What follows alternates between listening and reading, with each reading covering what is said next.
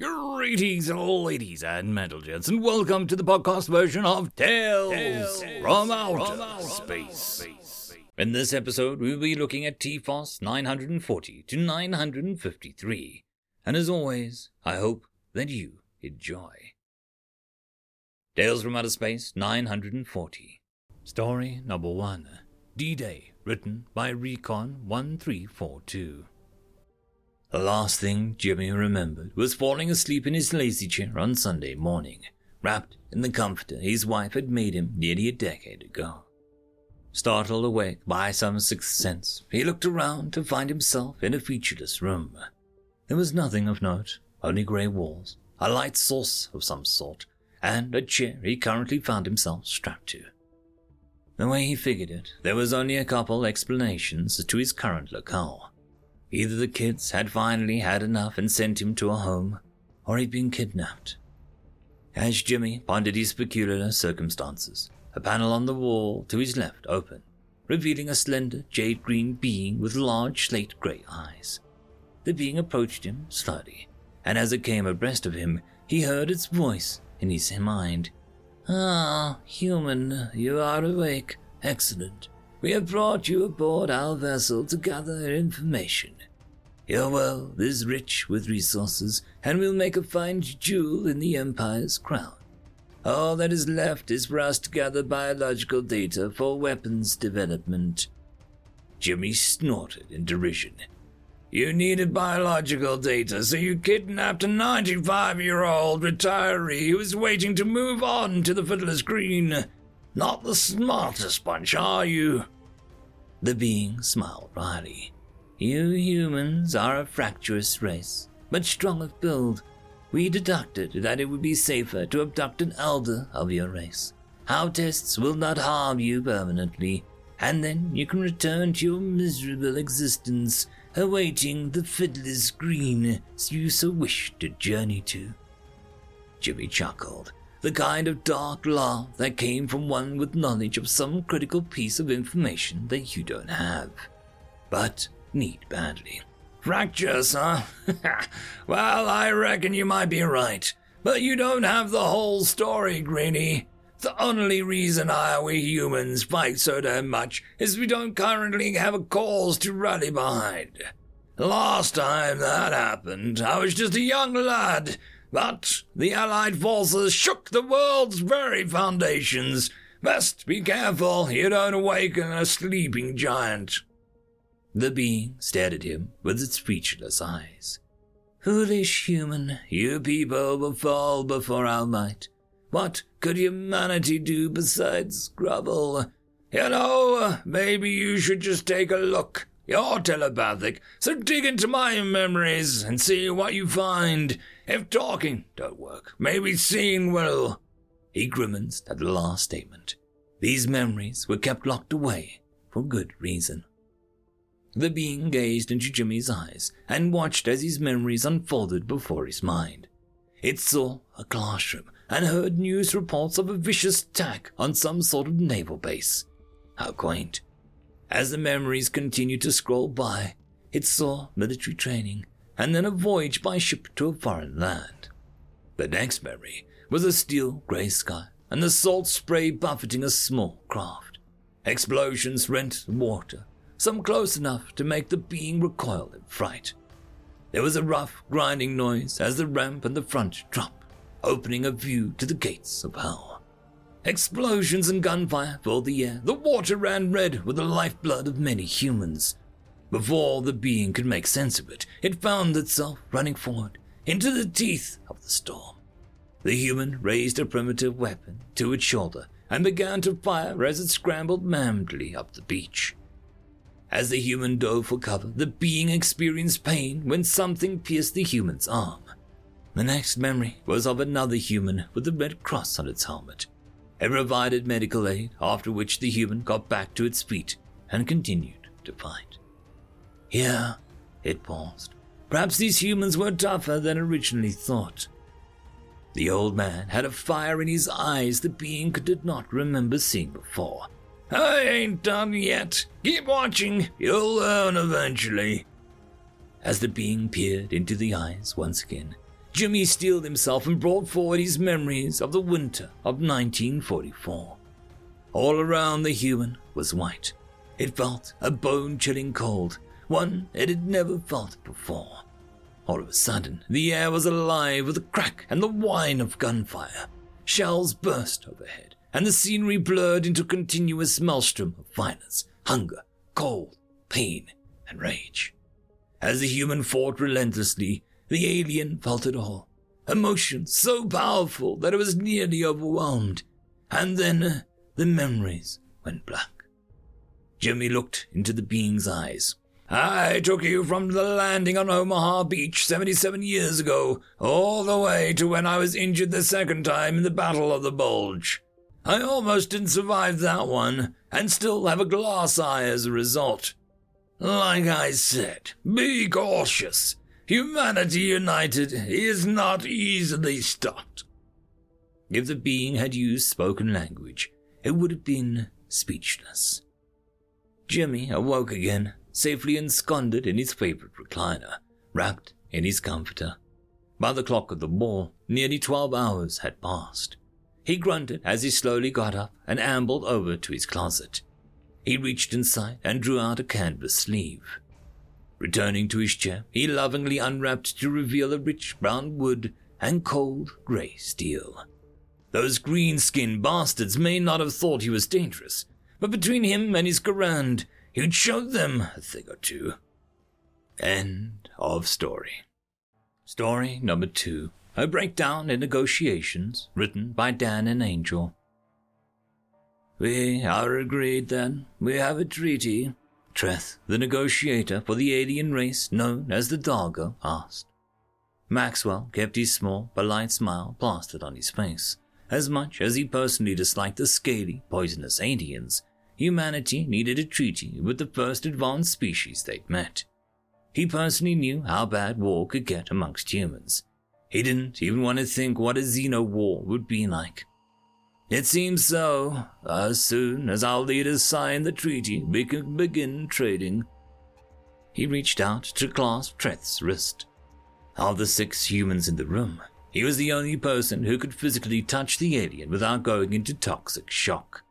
That little problem had made meetings a bit difficult, but strong gloves and a no-touch policy for everyone else had avoided an interstellar incident. Now we feast, Treth said, turning to a smaller species that looked something like a child-sized furry caterpillar. He kicked it hard enough to send it flying across the room. Get the feast ready, scum! Maxwell gritted his teeth and kept silent. He wasn't sure what the little creatures were. For all he knew, they were organic robots. But the Dargo treated them like punching bags. The first day of negotiations had almost ended when the alien negotiator poured a cup of hot liquid on one of the things, claiming that it was too hot. None of the human delegation had been happy about it, but they were there to make a trade deal and a peace treaty, not save the universe. More of the furry caterpillars came and took the table away, replacing it with a much larger one. Platters, knives, and unknown implements followed. A few that didn't move quickly enough were cuffed or kicked. As the work progressed, Maxwell turned to the diplomat. What exactly are those creatures? He asked. Workers. My people uplifted them centuries ago to work for us. They are cheaper than your drones, but you need to be harsh or they get lazy. We may be willing to sell your people a few million breeding pairs if you're interested, Treth replied. So, they're sapient. Barely. Treth grabbed one of the furry caterpillars, holding it up to his face. Tell Maxwell how smart you are. The little alien curled up defensively, its mouth parts clicking out in a barely understandable English. I good. Work hard. Follow orders. I good. I see, Maxwell said, fighting to keep his tone even. He saw his team working hard to keep their own feelings to themselves. The tense moment was broken by the sound of tinkling bells. Treth dropped the little one and clapped his large hands together. Excellent! We may begin our feast. Don't worry, we made sure you can eat everything safely. The food will be a little bland, but we have tried our best. I'm sure we'll enjoy it, Maxwell said. Strange fruit-like objects, jellies, and what looked like baked pastries were placed around the table. It smelled odd, but not unpleasant. Maxwell breathed a sigh of relief. At least this would be easy, and then they could head back to human space and forget that he'd ever been here. A louder bell rang. 4 of the caterpillar workers came crawling in, and on their backs rested a platter with a large fat caterpillar, its dozens of little feet embedded in some wine-red crystal. It twitched and swayed, trying to get free. As its mouthparts clicked rapidly, the platter was placed on the table. "You are going to enjoy this," Treth said, picking up a large carving knife. "We engineered their flesh to be sweet and tender. This one has been fed with the finest of grains and juices, so it'll be particularly flavorful." Maxwell heard several gasps and curses from his people. He willed himself to stay still. He couldn't risk the treaty over some bioengineered creature. Treth raised his knife and brought it down on the neck of the caterpillar. There was a clang as the knife hit metal. Maxwell didn't realize that he'd moved until the knife cut through his artificial skin and lodged in his cybernetic arm. Treth looked at him in shock. "What are you doing? I didn't mean to cut you. Are you hurt?" Maxwell took a second to regain his composure. "We do not eat sapient creatures," he said. He realized the days of talking and the months of setting things up had probably just gone straight to hell. So he decided that if he was going to end his career, he might as well make it big. Grabbing the platter and the would-be meal, he motioned for his team to leave. "We will bring this treaty and this creature with us. After a long talk with our leaders, we'll send you a message. Good day." As he marched out of the room, he heard Trent say in its own language, "The blade bent on his flesh." End of story. Tales from Outer Space 941. Story number 1. So, what's the biggest gun you've ever made? Written by In Babylon They Wept. No matter the species, no matter the career, if you get a handful of male co-workers together in the same space as alcohol, there will be a schlong measuring contest. The only question is if it will be a literal or metaphorical. Thankfully, this time it was metaphorical. "You should have seen it," Walrus slurred. All of his manipulated pincers splayed wide as he tried to give the sense of vastness. "Tail to claw, the claws must have been grill me like a shrimp, at least 200 meters long. To get the timing right, we had to start using relativity crap. Nadita, crack open the books and find that nonsense. Hadn't touched it since I got me cert." "That's nothing," Rissing hollered, serrated teeth clicking together as he belted out each fragmentary thought like Billy Mays with a stutter. "Got me a contract. Young man, great adventure.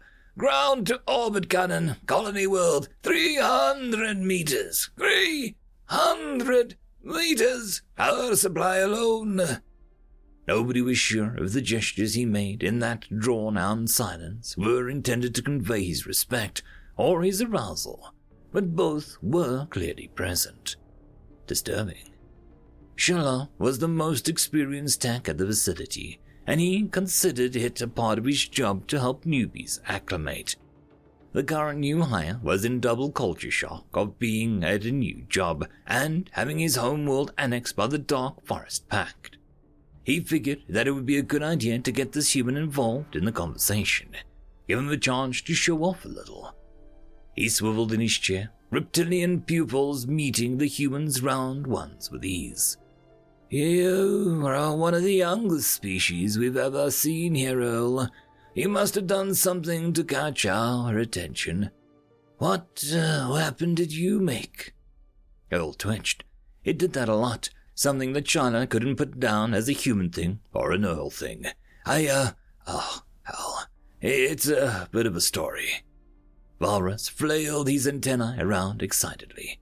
Not only was there a promise of a story, but this was the most that they'd managed to pry out of Earl about his past. Share. There is alcohol and carca, my mates. There is no better time." Earl twitched again. maybe it was a human body language thing. Shyla would have to research this later. I was from a colony world. Mining world, to be specific. Mostly lithium, but some uranium. It was so pedunk, it didn't even have FTL comm back to Terra. We didn't get word that we'd surrendered until like a month after the papers were signed. So we were just sitting there. And then a bunch of you guys showed up to give us the news, and we got nothing. If you're too far in the sticks to have a comm, you are definitely too far in the sticks for an orbital cannon. And we thought that we were getting invaded. Valros's body segments didn't really include a neck, so he tilted the antennae down in the best approximation of a nod. Rasinj had been sitting completely rapt ever since the word colony was mentioned. Shido was feeling a little nervous about this, but he didn't cut the story short. If this ended in some rant about alien bastards, some feelings would be hurt, but it would be part of the healing process. Earl's pause was only as long as it took for him to realize that he still had everyone's attention. Seeing that he hadn't bored them, he continued. So, no cannon, but we got uranium, and we got these big, deep mine shafts, easily 4 to 5 kilometers deep, chock full of lithium. So I get this crazy idea right. At the time, I mostly did structural engineering, but I'd been studying some fusion reactor prototypes, and I knew the gist of how fusion bombs worked. You get a fission starter, set that off, and the pressure wave hits your fusion material, squeezes it hard enough to start fusing, and then the energy of those first bits makes it easier to squeeze the next, and on, until you get a big old cascade. Shiloh and Valros didn't seem to be following. Rasinj looked slightly less confused, but only just, "So what? Your own mine blow up? No point, why?" Earl waved his hand, surprisingly nonplussed by the strands of spittle now on his shirt. "So you're following the first bit, set off the nuke in the mine, get the lithium to start fusing, get a big boom. But you're thinking that the point was blowing up the mine, and that wasn't it at all. Them shafts got elevators in them, big ones, and the mine is closed system. Only way the blast can go is up." The realization clicks with all three researchers at once. "You use the mine shaft as a barrel, the mother of all fusion bombs as gunpowder. And the elevators as bullets," Earl finished, pleased that he'd finally expressed himself. Rasinj made the same gesture that he made before, with a similarly confusing intentions. "How fast? Bullet velocity, huge!" Earl squinted his eyes, taking another sip of his beer as he tried to remember. "Something like, triple escape velocity. Your ships clocked it on their radar at 25 kilometers a second." Shiloh coughed into his beer. Even the Valros claws clamped together in horror. The only person who seemed particularly pleased was the Rasinj, whose whole body tensed for a few seconds before he leaned back in his chair, a hauntingly content look on his face. "Earl, good man, best gun, best friend, tired, sleep now." Shiloh blinked entirely a few times, nictating membranes and all before turning to Earl. "I'm presuming you didn't hit anything." Earl laughed at that. His shyness gone. "Duh. No rifling, no guidance chips, and even if I did, what am I gonna do? Swivel the big fecking hole in the ground? Nah, I only got a few elevators within the radar range, but it spooked them enough that they didn't want to land. All of the info that Earth gave them said that we had nothing that could reach space, so it made for a real diplomatic kerfuffle. We just pulled the pin on that, watched some badass fireworks, then sat there strutting around like roosters for a month before the Terran embassy could get the USSN craft here to inform us that we were technically breaking the ceasefire with aliens who'd already kicked our asses." He grinned at the memory, but something in the thought soured as he deflated into his seat. "You guys were honestly better to me than the colony was. At the time, I was a big hero driving off an alien fleet, but when the battle was done and it turned out to be a misunderstanding, well, everyone was angry as hell that I blew up the mines. Fired was the least of my concerns. They were talking about putting me in jail before you guys offered me this job." Shiloh rested 3-fingered hand on his shoulder, a gesture shared between the two races. Home is where you make it. This can be home now. Earl smiled weakly and earnestly. I guess it can. Thanks. He seemed a little uncomfortable with the show of emotion, and Shiloh himself was content that he'd open up this much in one day.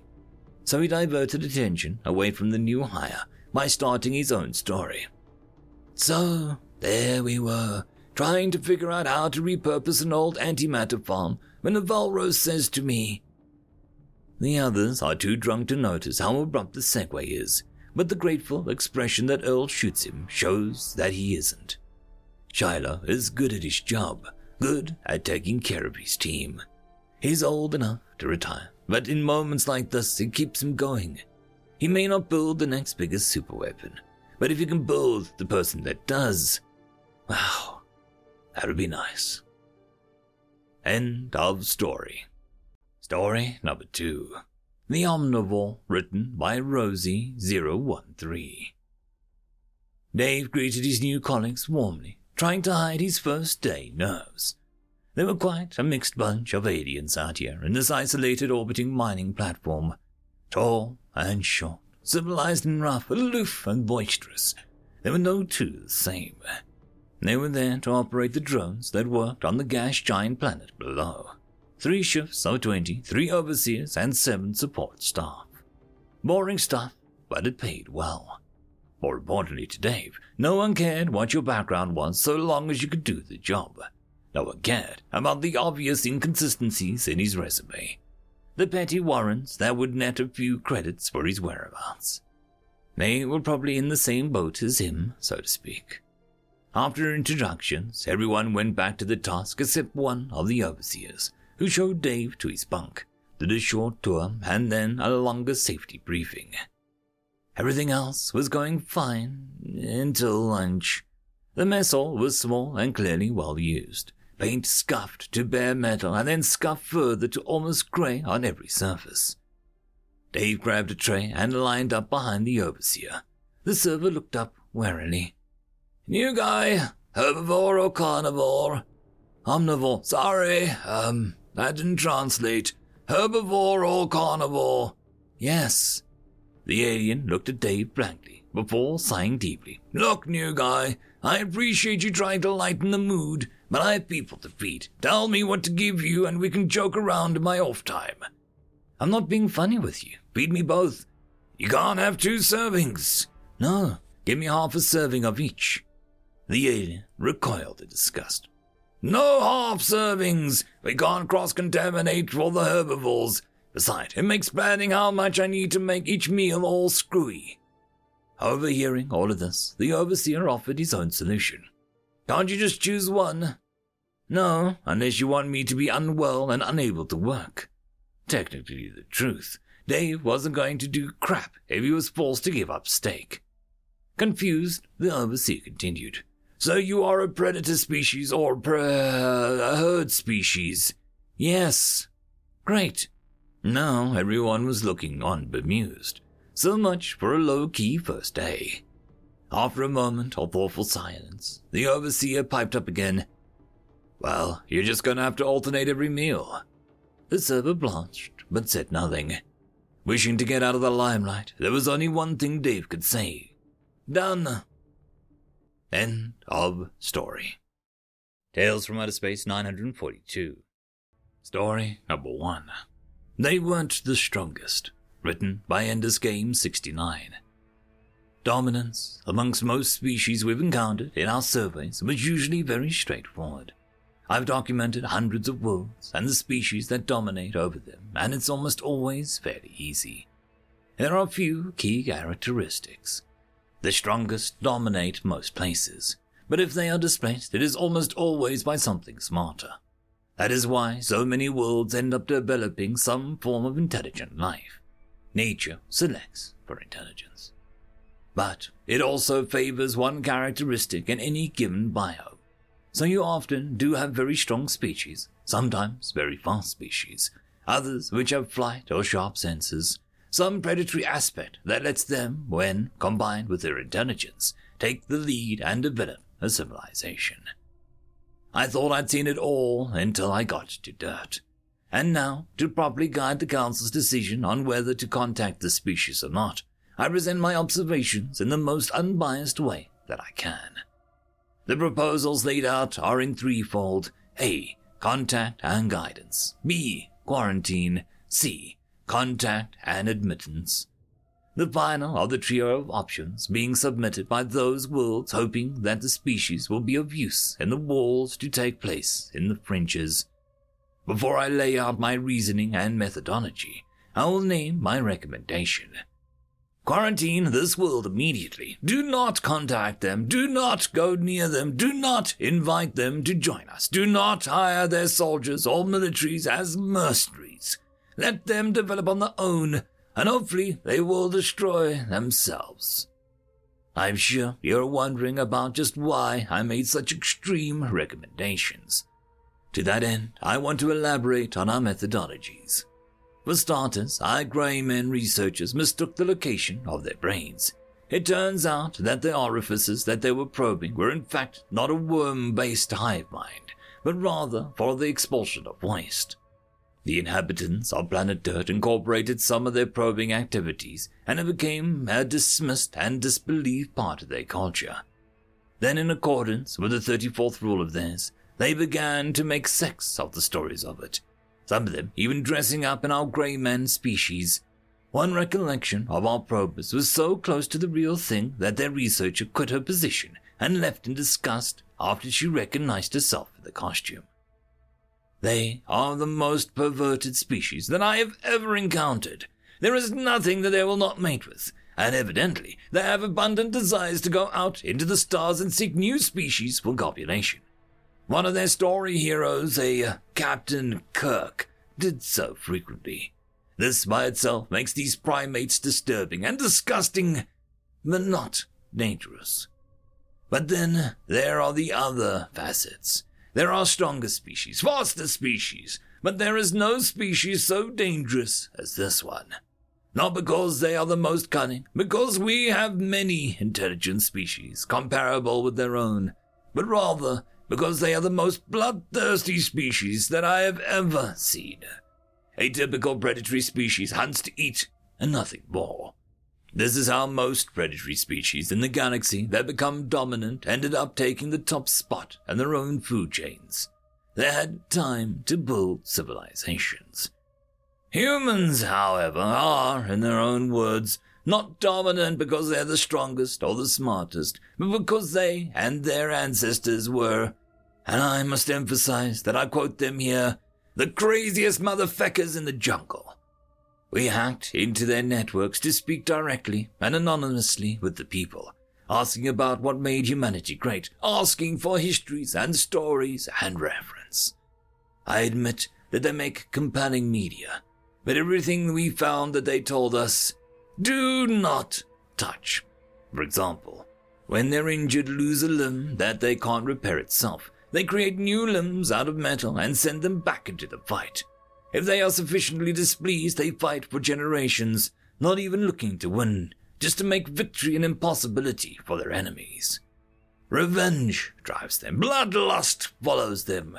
They breed rapidly, reaching fighting age as young as 13, and full maturity only a few years after that. Their females bear only 1 or 2 young per year, but they are fertile all year round, and unlike most sexually dimorphic species, both sexes are beyond madness by civilized standards. Their women will cut you as fast as their men, making nearly 100% of the age population a potential military force.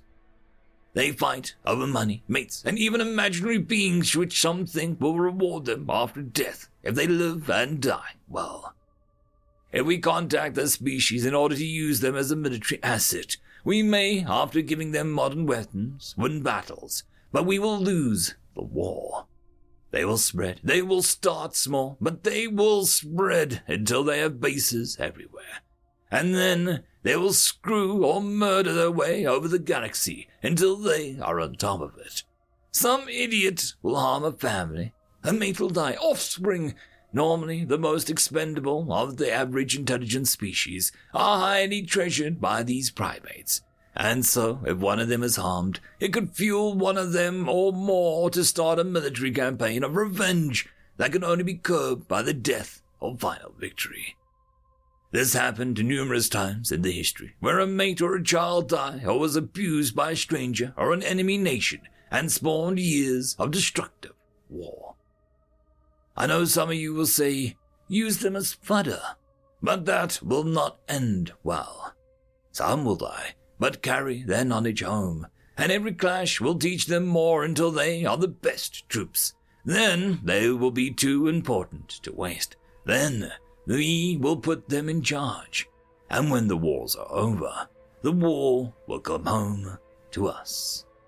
Do not contact this world. Do not hire this world. Leave them alone, I implore you. That was what I told the council, and it seems all I did was convince them that Earth provided perfect, untapped military assets. Why hire an expert if you're not going to listen to them? I asked my mate, and she embraced me, her wings folded around my back and feathers fluffing out to hold in our precious heat. You did your best. That is all that you can do. But what next? She asked with a shiver. It'll take some of their generations for the problems to begin, so we will be fine. But with the first groups of primate mercenaries going out now, it is inevitable. So we are going to prepare to leave for the far corners of the galaxy. We at least can have the sense to avoid them. This is all we can do. As for the rest of the council worlds, all we can do is pity them. End of story. Story number 2. Do you know what rat is? Written by Carl Bynes. Scientist Siliath entered the hall quietly, surprisingly calm for her situation. The newly appointed research delegate usually was shaking their hair, feathers, or other applicable comparison off when they were doing their first presentation to the panel. Siliath was still calmly waiting her turn next to the many other distressed delegates. When you are a speciologist, as I am, you learn mostly about the species culture, the body of something, how joints move, how the energy is produced. It's simple. There are oddities, of course. Look at some of you in this hall. There are many quirks of each species. They're interesting, obviously, or we wouldn't care about cataloging them, Siliath said, taking her tablet and moving the projector screen through many different models of the species present, showing the many odd adaptations species made as they evolved within and after leaving their cradle planet. There is only so many ways a body can work, however, and only so many quirks a species can have. That is why we study how culture works, what their history is. It tells the story of a species, why they might have differently shaped eyes, or turn certain colors based on emotion, or have hands for climbing and grabbing, Siliath said, once again changing the view, focusing on the more common, more utilitarian adaptations assaulted species had made. Humans are very different in this area. We all think of them as a simple species. They fit the biological mold perfectly. A reasonable number of limbs, high endurance, and complex brains that can create tools and the like. Perfect fits for whatever labor or products our great leaders here would use them for. The last bit was a slight stutter. That was noticed, but overall everyone thought that she was doing amazing. As a teacher rested in the academic seat, she was almost inspired by the young student. The way they are different, however, is their emotions and social structure. What we so intelligently... Siliath stopped for a moment, regaining her composure as the other delegates nodded sympathetically. What we threw away as mere primal urges, like that to mate, or useless things like losing motivation, or what they call sadness, they still have. Yet they still thrive with these things, Siliath said, bringing up a picture of a human brain, different areas highlighted, labeled with what they did and how. Many of their emotions can actually be motivators, something that they learned over time. Respected counsel, do your translators have anything for the word wrath? Sedith asked, her eyes beginning to almost glow for a moment as she said it. All but one of the species representatives gave obvious signs that they knew nothing of it. One of them listening to their translator for a moment longer, one of the younger species, then shaking his head in disbelief and turning back to the presenter. Wrath is a human emotion, one that took me a long time before I ever witnessed. But when I did, it was so enlightening. A human feels wrath in many situations. Emotions are of course subjective, but there is one common criteria for it, Celia said, looking down for a moment as she pulled up a video but didn't yet play it. A human will usually feel wrath when they feel wronged, when they feel that something isn't just bad or exploitative towards them, but when something is so abhorrent, something is so unforgivable to them, Celia said, letting the video play. The video was of a rocky area, with caves and tunnels. The head of manufacturing immediately recognized it as the Hurtwrivellian mines. Due to the very electrically active material, modern technology was unusable. This, of course, calls to be fairly dangerous work and need individuals to do the brunt of the labor. Over a few minutes, scenes of workers being beaten, harassed, at one point even shot with small firearms. Not lethal, but most definitely not pleasant for those on the wrong end of it. This video didn't used to faze me. It's simply normal. Labor for the greater good. The last words, time not mistaken as a stutter, but something else, something deeper. The humans, they're not just interesting for the use of emotions. They're interesting for other reasons. Their ability to teach them, Celia said, bringing up her arm from under the table, raising a weapon towards the guards.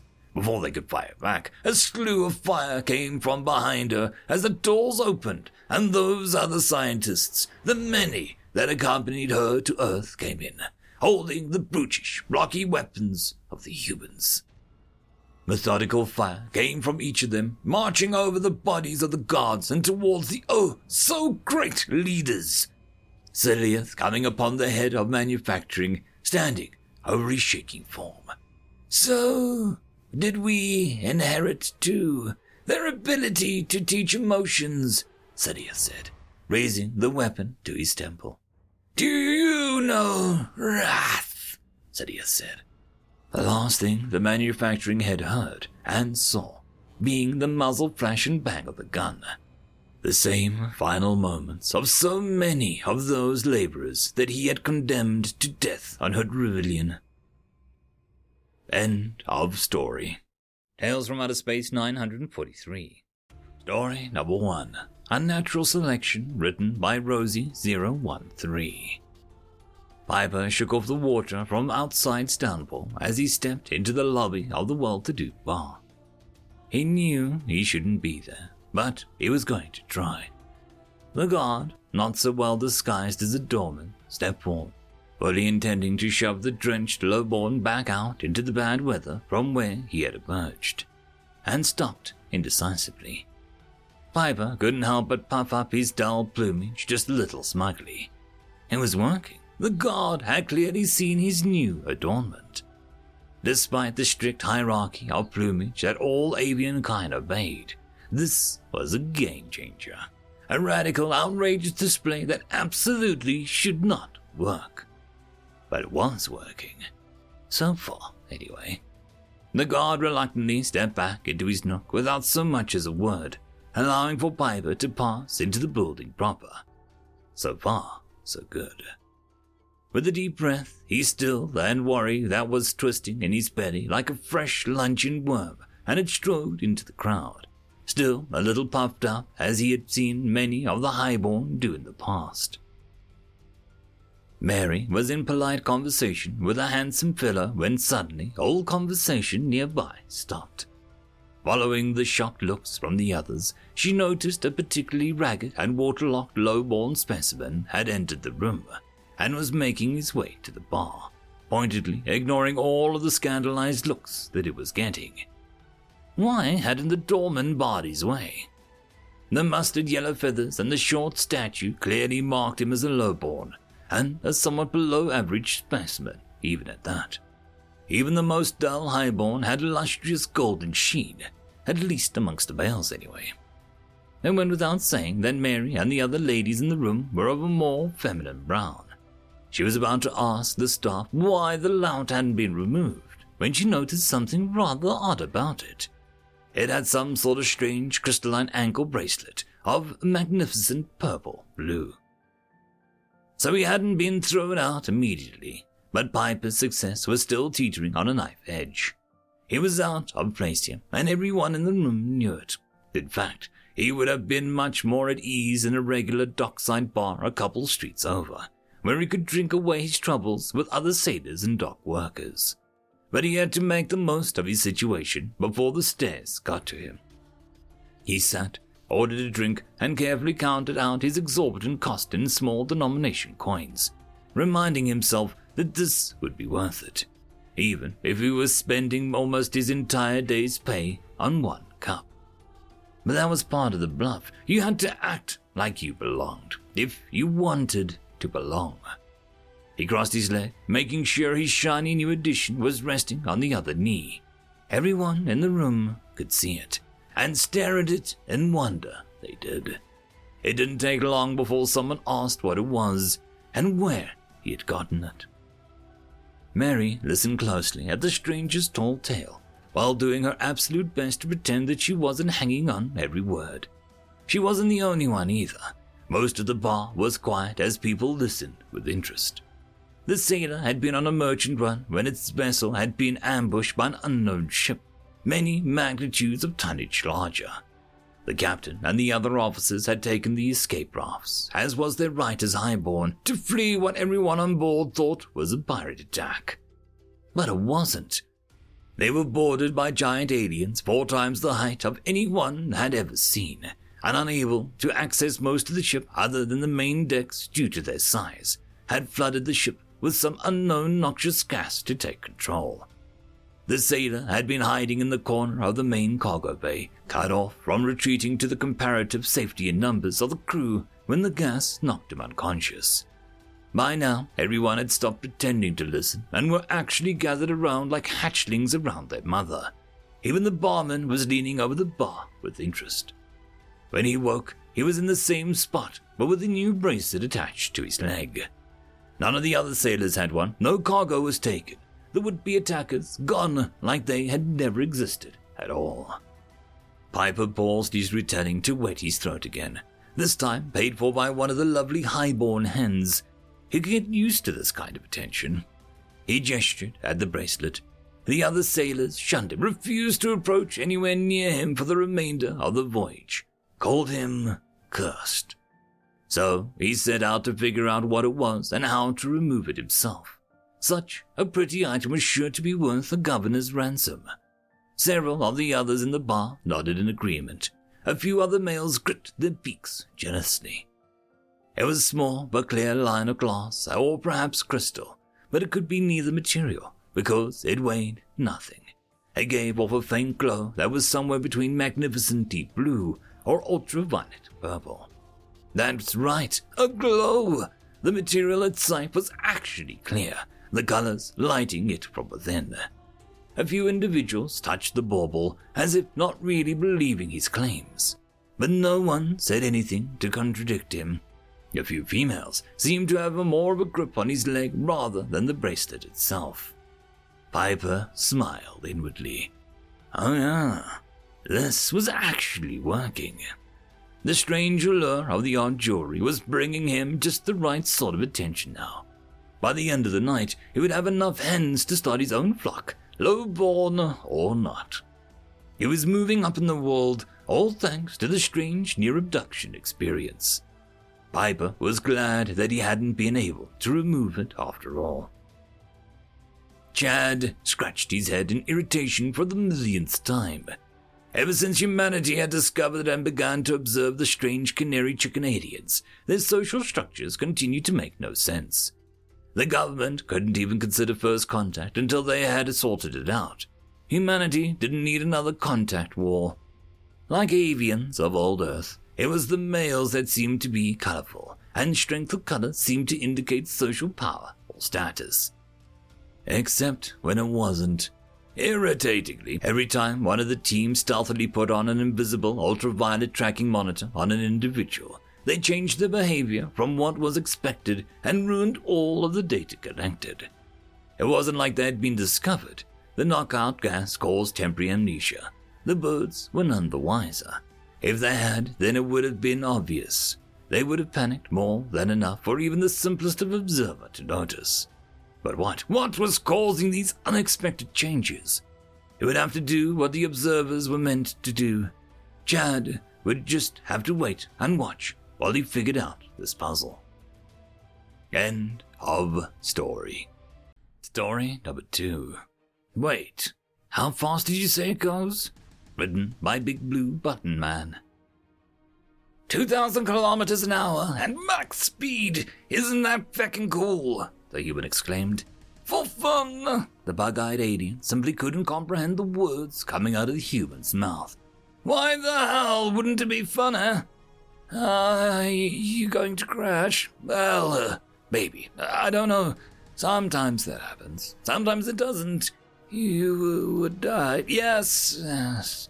And you're gonna drive it through that giant thing that you call a track 3 times against 29 other machines of the same type. Yes. And after the first time, going through it at 1,500 kilometers per hour, you get a boost which you use throughout the rest of the 2 laps, increasing your speed even further. Yep, more exciting that way. And you controlled it without instantly flying off the track and dying. Sometimes that happens, but I ran a simulator 100 times. I should be good. Why did you humans come up with this? So, there was this old race car video game released in 2003. Oh, it was genius, even though the concept didn't quite catch on at the time. Super fast, but it was the only video game. Least to say, some people weren't happy that they couldn't drive actual supersonic hovercars through ludicrously designed race car tracks, and opted to find a way to make it a reality in the year 2214, making the race even faster than the video game. It was an astounding success, and we've held this Grand Prix every year since. How fast was a typical, actual human race before 2214? A paltry fecking 500 kilometers an hour at best. I'm so happy we dumped those lame things for the supersonic hovercars. If you die, I'm not going to visit your funeral for making such a stupid life choice. It'd be the best death ever. Anyways, I've got a giant jet engine worth of vehicle to maneuver through an entire state of Wyoming. Bye. End of story. Tales from Outer Space 944. Story number 1. Interspecies Diplomacy for Dummies, written by C-SPAN. The following is an excerpt from Interspecies Diplomacy for Dummies. Names and measurements have been converted to local approximations. So, you've seen a human cycling through a nearby airlock or on a passenger manifest of your next flight, and are now frantically scrolling through this guide in an attempt to avoid accidentally provoking an interspecies war. Good for you! If you carefully obey the following instructions, you can avoid the ire of a highly militant race, and maybe even make some new friends. As always, reference Appendix Q to check if your species' basic biology is fundamentally incompatible with humans. Of particular note are the Vitvrasya, as their resulting explosion caused by direct contact between the human and the Vishras will not instantly kill both parties, but also cause significant property damage. Please be aware that humans only die once, and death is very important in human culture. Killing a human is considered a major breach of etiquette. Humans are not a hive mind. Do not assume one human knows something simply because another human knows it. Despite their relatively small population size, humans do not personally know every other human. Humans are capable of feeling emotions and acting irrationally. Try to keep humans calm if possible. Humans are significantly smaller than galactic average volume. They make up for this with their incredible density and are close to the galactic average mass. Do not attempt to pick up a human. Despite their diminutive stature, most humans are not children. Human children are even smaller than adult humans and are often accompanied by adults. However, due to the large size disparities between individual humans, height is not a reliable indicator of age, since most adult humans will become upset if treated like children. It is best to treat any human as an adult, regardless of size. Humans almost always wear protective or decorative clothing. Do not attempt to remove a human's clothing. Humans will sometimes remove parts of their own clothing. This is not a cause for alarm. A human removing all of their clothing is a cause for alarm. Humans will not always wear the same clothes, and multiple humans can wear the same clothing at different times. Apparel is not a reliable method to distinguish between humans. In order to distinguish between humans, examine the structure of the area containing sensory organs, as humans are unable to change this without medical intervention. Humans communicate primarily through sound modulation, although gestures, muscle twitches, body position changes and coloration, scent, location, relative position, and apparel can and all convey meaning. Additionally, human language is highly idiomatic and self-referential. Unless your translator is of very high quality, it is unlikely that you will be able to extract all meaning from a human communication. This is okay in most contexts. If a human says something utterly nonsensical, it is likely safe to ignore it. Only ask for clarification when absolutely necessary, as repeated requests can lead to irritation or anger. Humans are capable of deceit and often deceive others when communicating. Only point out deceit when you believe it will cause significant harm, as minor deceit plays a role in human speech and is considered normal. Human society is complex, consisting primarily of intricate social hierarchies. However, it is virtually impossible to tell where an individual human stands within said hierarchy. If you encounter multiple humans, do not assume the largest human is in charge. Do not assume that the human with the most colorful clothing is in charge. It is best to treat all humans as equally important. If a human tells you that they are more important than other humans, they are most likely not. If you are unsure if a human is lying about their social status, ask another human for clarification. Human society and culture, while more militant than that of many others, does not involve ritual combat on a regular basis. It is highly unlikely that you will ever need to fight a human, and if you do, something has gone grievously wrong. Humans are deceptively strong despite their small stature, and many humans have at least some combat training. It is advised that you retreat and alert local authorities if a human is attacking you.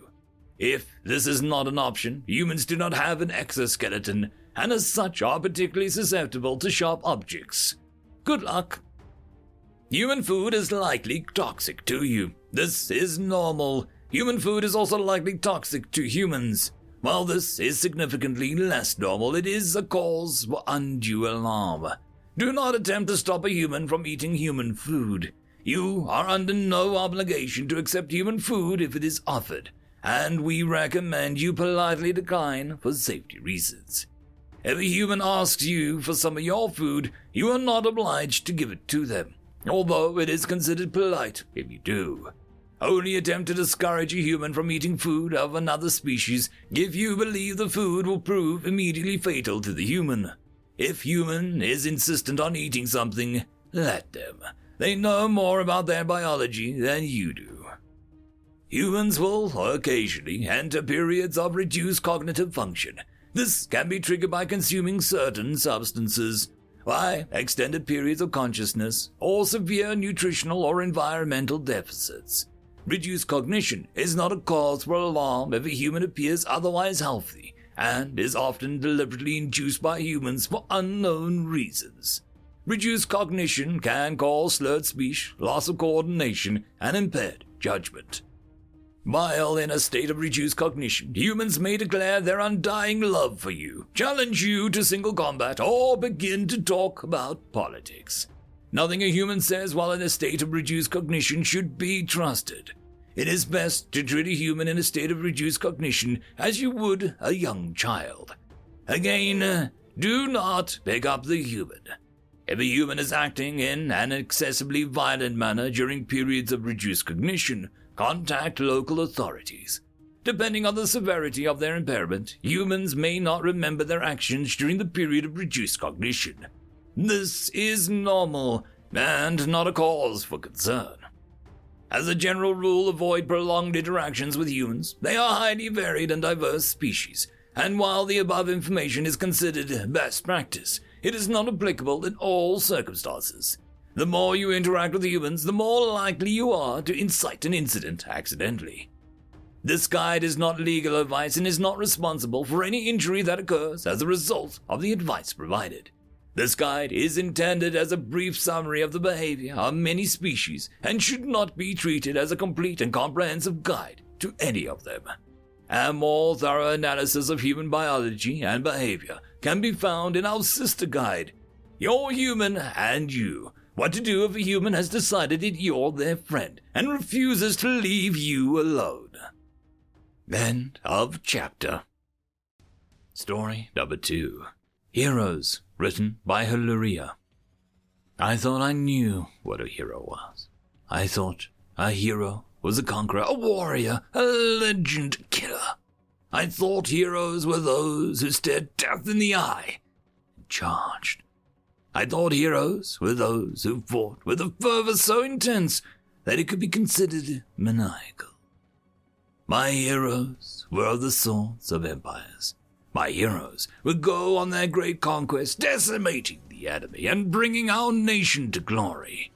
My heroes would bear their weapons against the enemy, and against all odds, they would prevail. But in this age, I stand corrected.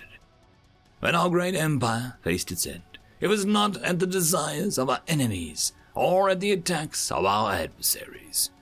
We were not defeated in war.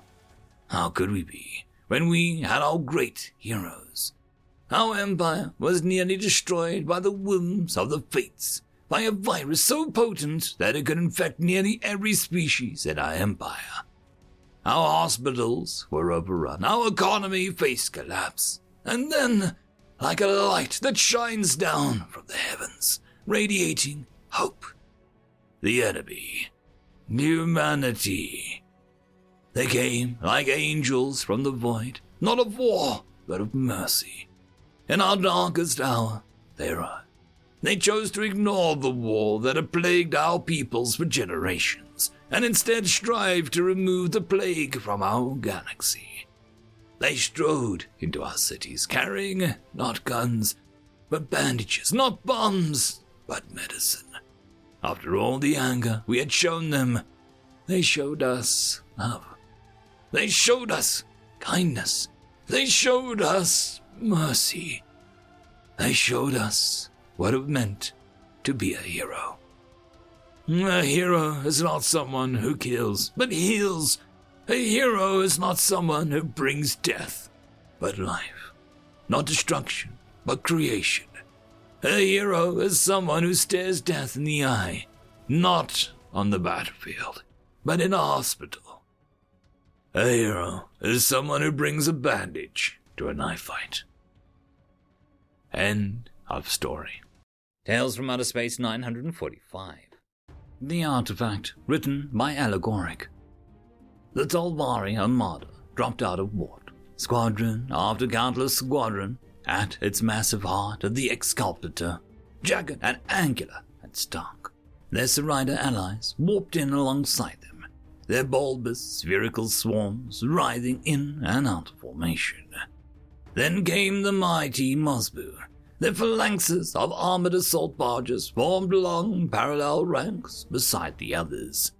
The Cam and the Pero stood tentacle to mandible with them. Others too. The grandest fleet ever assembled, tens of thousands of war vessels, dripping menace and death, silhouetted against the beautiful glow of the dim red stars. A great alliance of the mightiest of races, brought together in epic bloody campaigns of legions that had devastated entire systems and that historians will write about for millennia. All for this. They could see it now, the price that so much blood had been spilled to acquire. The artifact. Grand Overlord of the Protectorate of Infinite Sun Sekarak, he who was mentioned only in whispers. Lord of High Marshal of the Assembly of High Marshals, first Primus of the Legions of Blood, slammed down his fist in triumph, savoring the moment of glory. He called up the scans to gaze upon it one more time, the flickering displays illuminating the dim, steamy green of his command bridge. It hung in the void, a stupendous oval of grey metal, tens of sovereigns wide, broad enough to swallow a whole fleet.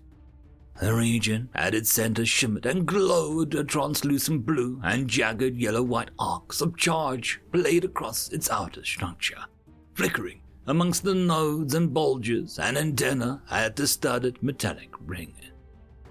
Wondrous technology, fantastical technology, a creation of the old ones, a device far beyond the wildest imaginations of the greatest minds. A portal.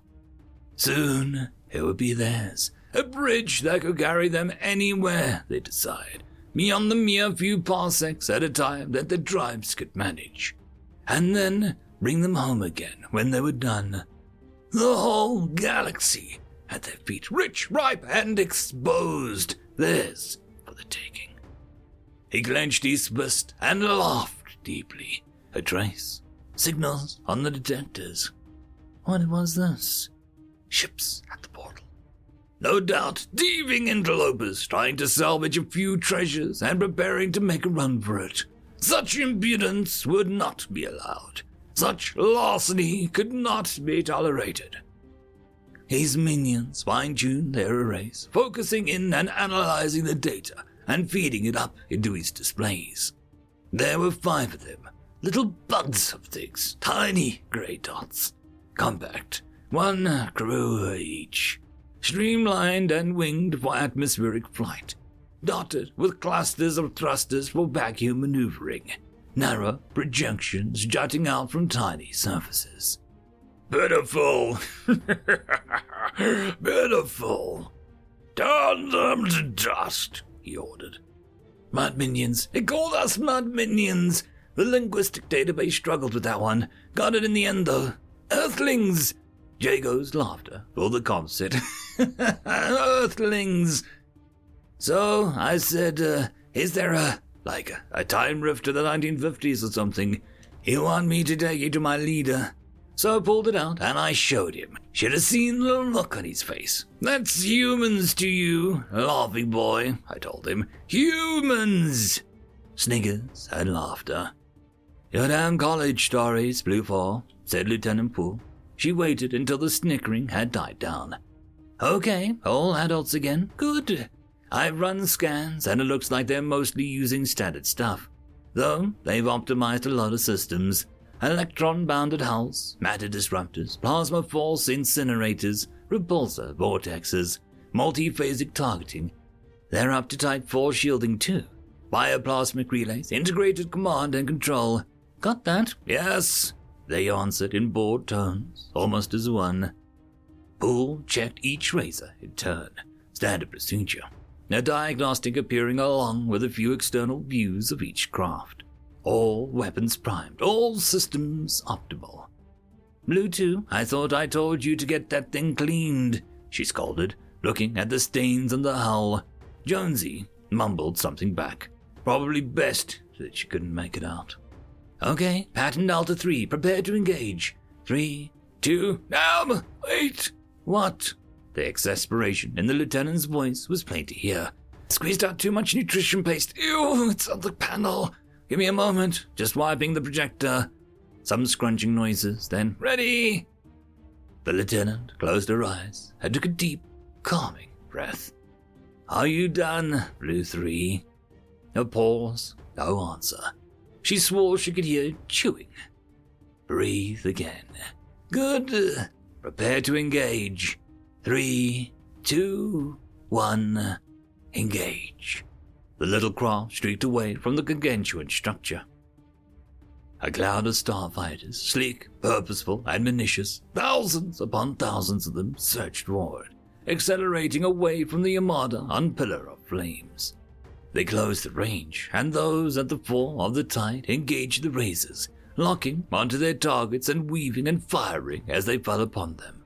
The bulk of the horde fixed their navigators onto the huge and awesome relic, each competing with each other to see who would be first to the artifact, to be the one to claim the honor of its capture.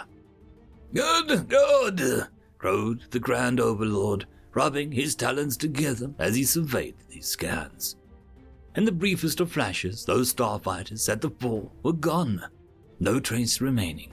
The 5 grey specks sped on. The flight leaders directed more of their groups to deal with the threat. Hundreds of starfighters engaged. The 5 grey tracers span and spiraled amid the swirling mass of fire and flashes of fury. And then, nothing. The starfighters had ceased to exist. But still the 5 little craft pushed on. Enough foolery, roared the commanders. Enough play! They would be taught a lesson. Each one of the mass of starfighters launched a swarm of missiles that together turned the detector displays a solid sheet of green-white. And then they began blasting their main phases too. Code words and commands from their formations piled in as they swooped and unleashed deadly attacks. The incoming fire connected, blast after devastating blast and shock after devastating shock, tearing and ripping and shielding and protection. A flash, a dazzling in its intensity, dimming, then growing into a malevolent glowing sphere as wide as a planet. Another, a little way off, then another, and another further back, and finally, another. They are dealt with. Let their demise be a warning to others, the Grand Overlord broadcast to the assembling throng. The 5 senses' blinding blasts faded and dimmed.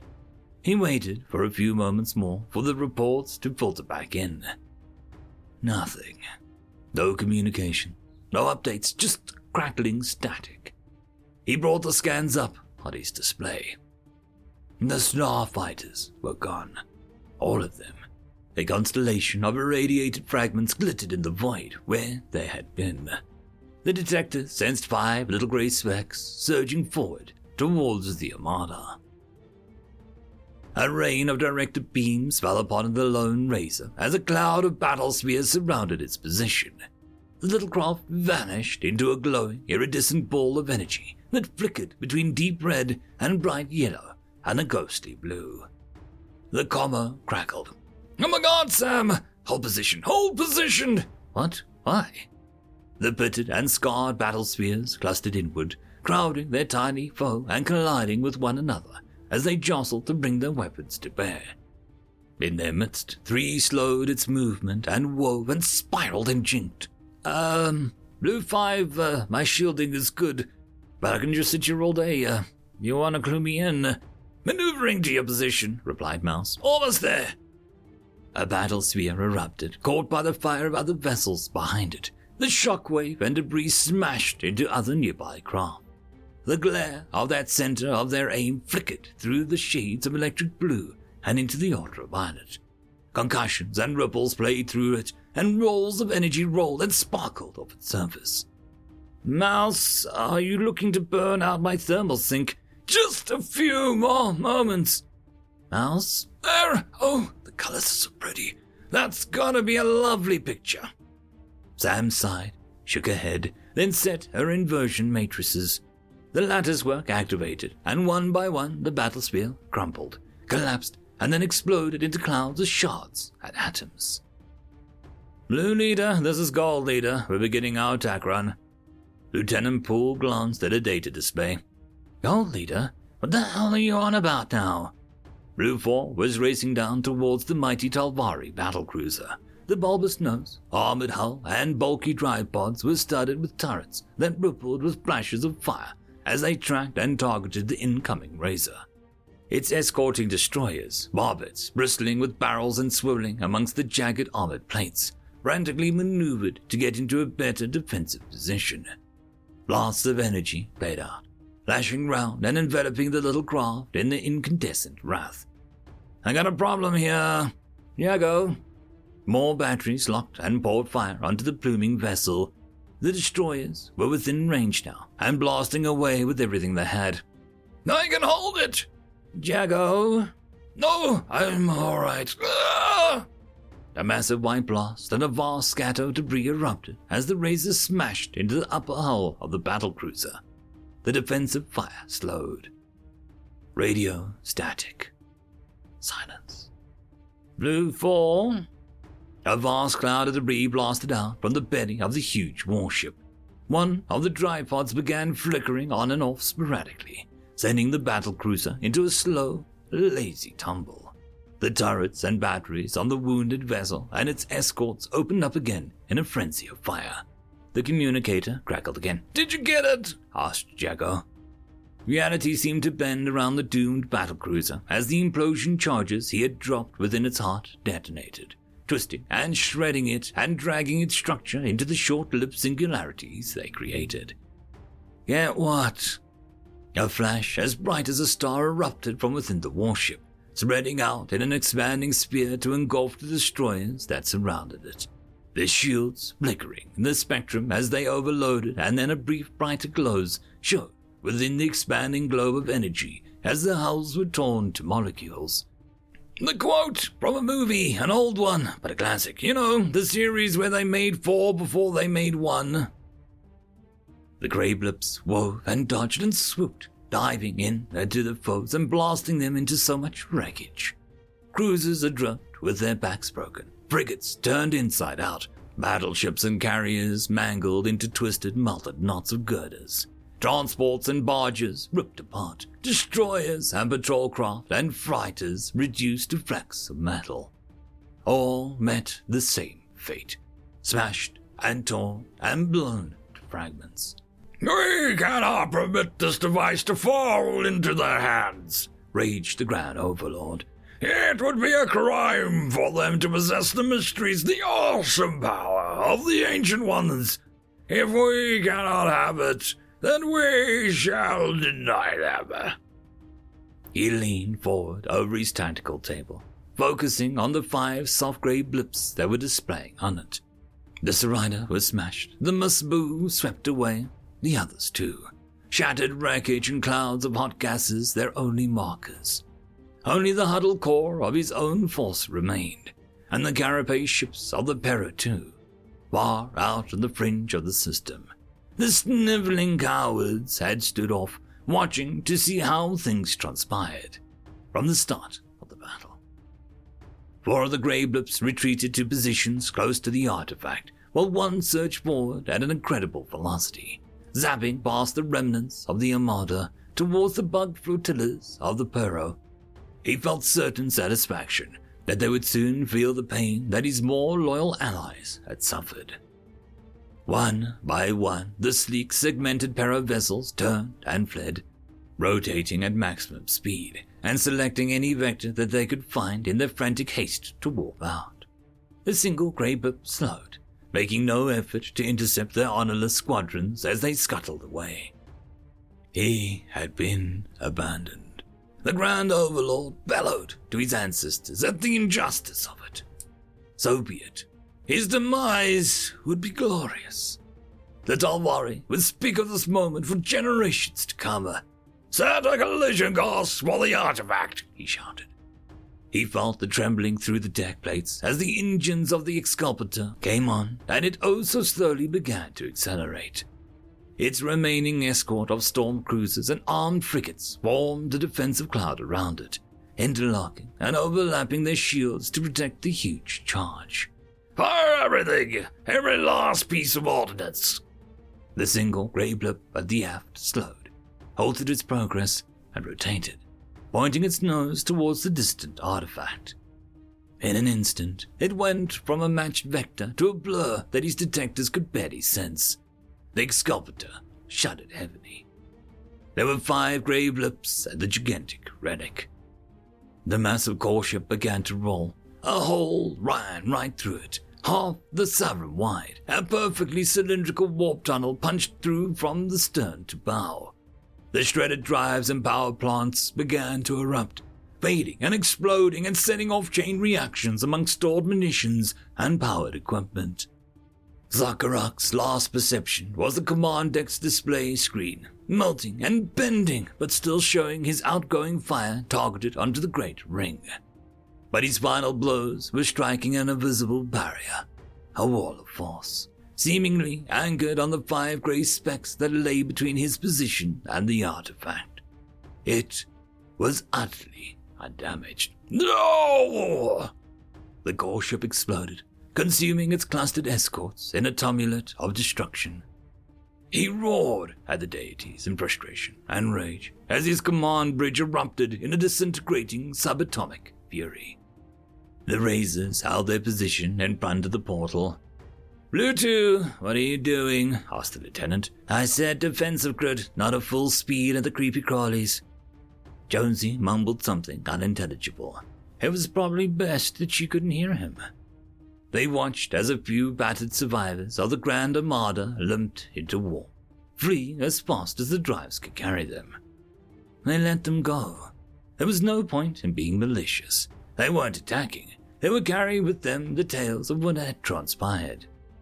Jago peered out of the Razor's cockpit window at the gigantic portal hanging in the void. "Lieutenant," he asked, "do you think they know that we built this antique piece of junk?" End of story. Tales from Outer Space 946. Story number 1. The Most Terrible Predator, written by Rosie013. There was something not quite right with the humans, or more specifically, their claims of being descended from predators. During their introduction to the Galactic Council, they made many fabulous and impressive claims. There was absolutely no doubt that they were suitable for membership. However, some of these claims were just a little too good to be true. Just a touch too, fantastical to be real. None of their member species blamed them, of course. Who wouldn't talk up their species' achievements with the entire known galaxy watching? It wouldn't be the first time a species tried to pull a fast one over on the council. So while the politicians nodded and applauded where appropriate, behind the scenes, many different intelligence agencies worked hard to find proof of these claims, or at least evidence for or against them.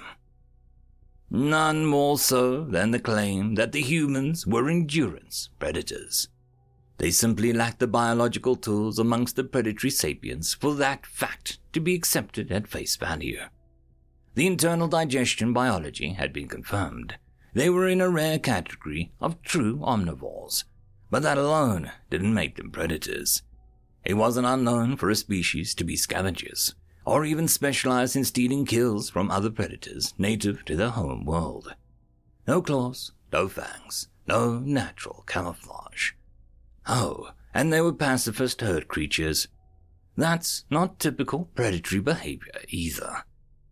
So when Gazip spotted what he thought was a human actively hunting without knowing it was being observed, it was a big deal to the intelligence groups. Humans had allowed the council observers onto their hunting trips, but these had reeked of flashy showmanship and false bravado. Nor had these trips been successful enough to provide for more than a few humans at a time, let alone a decent-sized population. Unobserved, the council could get a real insight into the human predatory behaviors and methods, if they truly even existed. This particular human was on the outskirts of one of the human colonies, just one of the many settlements being quietly watched while the negotiations to join the council went on. It stood knee-deep in a body of water, dressed strangely and with a box of tools of some sort nearby. In both of its hands it held what at first glance was an overlarge version of a combustion weapon that the humans had so loved. As it made thrashing gestures with the firearm, Zip noticed that it was not suitable for a projectile, as it bent 1/3 along its length. As the human began some actions at its base, reloading perhaps, when out of nowhere a small fish leapt out from the river and hung in mid-air. The humans hadn't declared that they had any kind of kinetic technology. This would force a revise of their military might, not to mention question why they were conceding such a high-level technology, or using it for something as trivial as hunting, of all things. As Zip got closer, it became clear that the firearm was in fact a simple stick of salts, and that there was no kinetic technology, as the fish was suspended from a near-invisible line of thread. He knew at the other end of the live feed that he was relaying, the office teams would be releasing a huge exhalation of breath in relief as a false positive. Even with these revelations, there was still much to be learned from the human hunting methods. The human had taken a fish off the line and was tending to his tools when he did the most unexpected of all things. He dropped it. Free from capture, the fish fled quickly and successfully. Zip looked on in surprise as the clumsy human stared into the depths into where his meal had disappeared, with a disappointed, thoughtful look. This human clearly wasn't a great hunter of his people. He persevered anyway, throwing the small simulated insect observed to be on the end of the thread into the water over and over again in the hunt for more fish. He failed mostly, but occasionally tricked a fish into capture. And every time, after stopping to measure how many meals that particular fish would probably make, its thrashing freed itself from the human's clumsy grip, falling into the knee-deep water below. It took all of Zip's willpower to not laugh out loud. At one point, the frustrated human even made a move that looked like it would take a bite out of a particularly large-bodied specimen, but it too escaped unharmed before the deed was done. It just got funnier and funnier. No matter the fish, big or small, silver or brown, they all escaped to safety. As daylight began to dwindle, the human climbed out of the water, sorted his tools, and left. Zip took a few extra moments to compose himself before heading back to the observation post, even though it had all been recorded for the analysts to pore over. His report was still needed, and it would say exactly two things. Firstly, yes, humans were confirmed predators. Most importantly, they were the most terrible predators the galaxy had ever known. End of story. Story number 2. Fire in the Hole, written by Rosie013. Gorag looked across the cafeteria table at the smugly grinning human. The latest bet had to be a trap. The last few bets had been way too easy. Now the hairless herbivore was suggesting double or nothing. It wasn't just the human's stupid face, but its eyes seemed to be smiling. Definitely a trap. But what else was Gorag to do? He was representing his entire homeworld here. As the latest species to be indoctrinated into the galactic community, his kind was still new, untested. As a Deathworlder, it was his responsibility to not only make a good and peaceful first impressions, but to unsubtly remind the others that his people were stronger in almost every way. So naturally, when the herbivore species had challenged him to an eating competition, he had hardly said no. It would be a good way to prove dominance, and get a little food-based cultural exchange with this bold individual. Human, it called itself. It had then smiled at him, a facial gesture that clearly meant the same thing between our people, and announced that it was also a Deathworlder. No tusks, no claws, and the very soft-looking skin. There was no way that it could back up its claim. The challenge was personal now. He would beat the stupid human at his own game so hard that it would be begging for mercy. But it hadn't happened. The food had come quick and fast, and the contestants taking turns to introduce the other to the food native to their respective homeworlds by sharing the dish. Gorag would never admit it, but he had actually lost count of how much the two of them had eaten. had been quite an experience, and a sizable crowd of onlookers had gathered. Even if he lost now, his people would have gained some measure of respect from those watching his feats. He wouldn't lose, of course. He had nearly lost the contents when eating the heavily solanine-laced tuber from the human diet, but had managed to push through. He had gotten his own back when the human hesitated at the traditional dish of zingabayan, or ginger, had called it after a tentative sniff. Despite its ridiculous claim, the human was admittedly tough. Finally, the human had declared that it was full and double or nothing on one last challenge. A little fruit for dessert. Something called a Carolina Reaper. A small, red, pleasant-smelling fruit so small that it was almost a berry. Trap or not, Gorag would not lose now. His pride and wallet couldn't afford it at this point. He tossed the fruit into his tusk ball and he began to chew. It burnt! It felt like he had eaten a hot coal. No!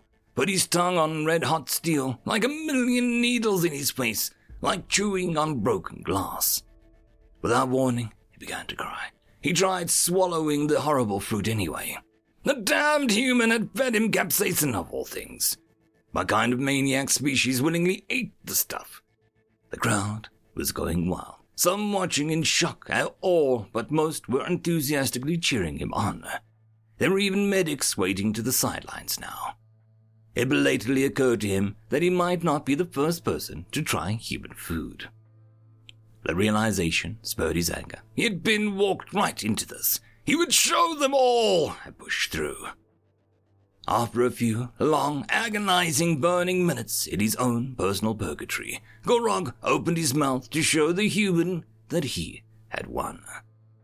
The human just smiled and said to meet him back here in a cycle's time, before pushing away his untouched plate and getting up to leave. Gorag angrily grabbed a hold of the hairless herbivore and demanded his winnings. He had gone through hell to win, and there was no way the human could just slip away without paying. The human smiled again, but something about it this time sent off warning bells in Gorag's head. The human carefully explained that this was only the first half of the Carolina Reaper's effects, and that the second half would be experienced soon at the other end of the digestive tract. The crowd fell silent. As the tears flowed forth anew at the realization, Gorag knew that he had lost to his fellow Deathwilder. The dastardly human had never intended to eat his own death fruit. End of story. Tales from Outer Space 947. The Fall, written by You Sure I'm Not a Robot. I remember them, the humans. Skinny creatures, only 4 limbs. We still have statues somewhere in the dusty edges of our history hives. We disliked them at first, filled with their stupid enthusiasm for the great dark, ignoring fears of others. Worse, never even noticing the dangers as they smile at the universe that was trying to kill them. I miss them. The day I left their system to burn, the day they sent me home. This is what they must have felt. A voice pulled him back into the tedium of genocide. High Commander of the Venants has broken the lines at Sector 18. Our reinforcements are not ready yet. The commander nodded. Send them to Sector 17 as soon as they can move. 18 has fallen. If I've learned anything in this cursed war, it is not to reinforce failure. He watched as the crewman grew older in front of his eyes. He kept his voice flat, compassionate, as he watched the man's scales dull and take on an edge of white that would one day, if he survived, mark him as a veteran. Are your family out there? The silence confirmed it, the tightly held pain evident in his soldier's face. I'm sorry. I can't send more men to die if I can't hold the planet. I hope that they made the evacuation. In his mind, he knew almost to the minute what was happening. Once the Venants broke the line in the system, then the moons would burn, then anything left firing from orbit. Then the feeding would begin. Seeding attacks on civilian centers, followed by endless bugs born from the wreckage filling the streets. Then the bugs grew and attacked everything, even each other. Before the end, they would have killed everything that moved, and then their fecking ships would land. Some call, some pheromone would summon the bugs, and they would fight and kill each other on the path to the ships. Those that survived would become the Venants, and then they stripped what was left of the world, always leaving with more warriors and bigger fleets, and then they went looking for the next target, Sector 17. Another crewman hesitated and looked up. "Sir, I have a signal. It's marked as personal, for you. Sir, it's from, Sector 7. The crew on his bridge stirred with that addition. Sector 7. They all remembered that one. He tried to show nothing, but you don't expect ghosts to call you from the hells. He looked at his crew. "Probably a damn satellite that remembers me. I probably owe them money. I'll take it in my cabin. Begin rerouting our supplies to Sector 17 and get the numbers up on the evacuation. Now!" The crew returned to work as they tried to steal their people from the jaws of hell. The cabin was quiet. Just a small beeping noises that he could never identify or stop. One day, he was going to rip this room apart, find them, and then go after the jerks that put them there. He knew he was avoiding a huge everything. His people were dying, and now he had a call from the dead. He opened the message. It was a human. Before he could stop himself, he paused it, suddenly back in his memories. The humans had held Sector 7. The humans were Sector 7. Their beautiful, murderous worlds, their carefully cared-for predators. They had been so proud to rebuild it, taking all the industrial production out into the openness of space and doing what they called rewilding. He had been terrified when they showed him what they had built, but he could remember the joy in the ambassador's face as he'd shown him an island so full of what they called snakes that no human could ever set foot on it and live. The human had told him that it was seriously cool. He could think of no other race that reveled so much in the diversity of life, even life that was happy to kill them, as the humans were. Then Sector 7 had fallen, and the humans had perished. All their work burned as another affront to the silent gods. They had insisted he leave. They had given his people every weapon and ship design that they had ever created, and went to fight in a determined rage that was made him weep. I had watched the fleets leave, the mix of efficient and well-built fleet combined with whatever they could throw together in the last days. So many of their people had been lost already, trying to hold the line, trying to keep the enemy far from the home. They had inflicted terrible damage, but they were but one sector against dozens. This was the end. We were many systems far from the human space, and in my youth, I thought us immortal. I felt sorry for the humans, but it never occurred to me that this would happen to us. It was like some dismal holoplay. We hadn't sent help. We had done nothing for these people except let them die in a war that we thought far from our borders. We had stayed on the edge of the home system, hoping against hope as the human fleets had torn the Venants apart, until the next 10 Venants fleet, grown from the stolen life of Sector 6, had arrived. The humans had burned their own worlds. They had told him that they would leave nothing. But I didn't understand. Not until that moment. Their broken fleets fled, lost in the dark forever.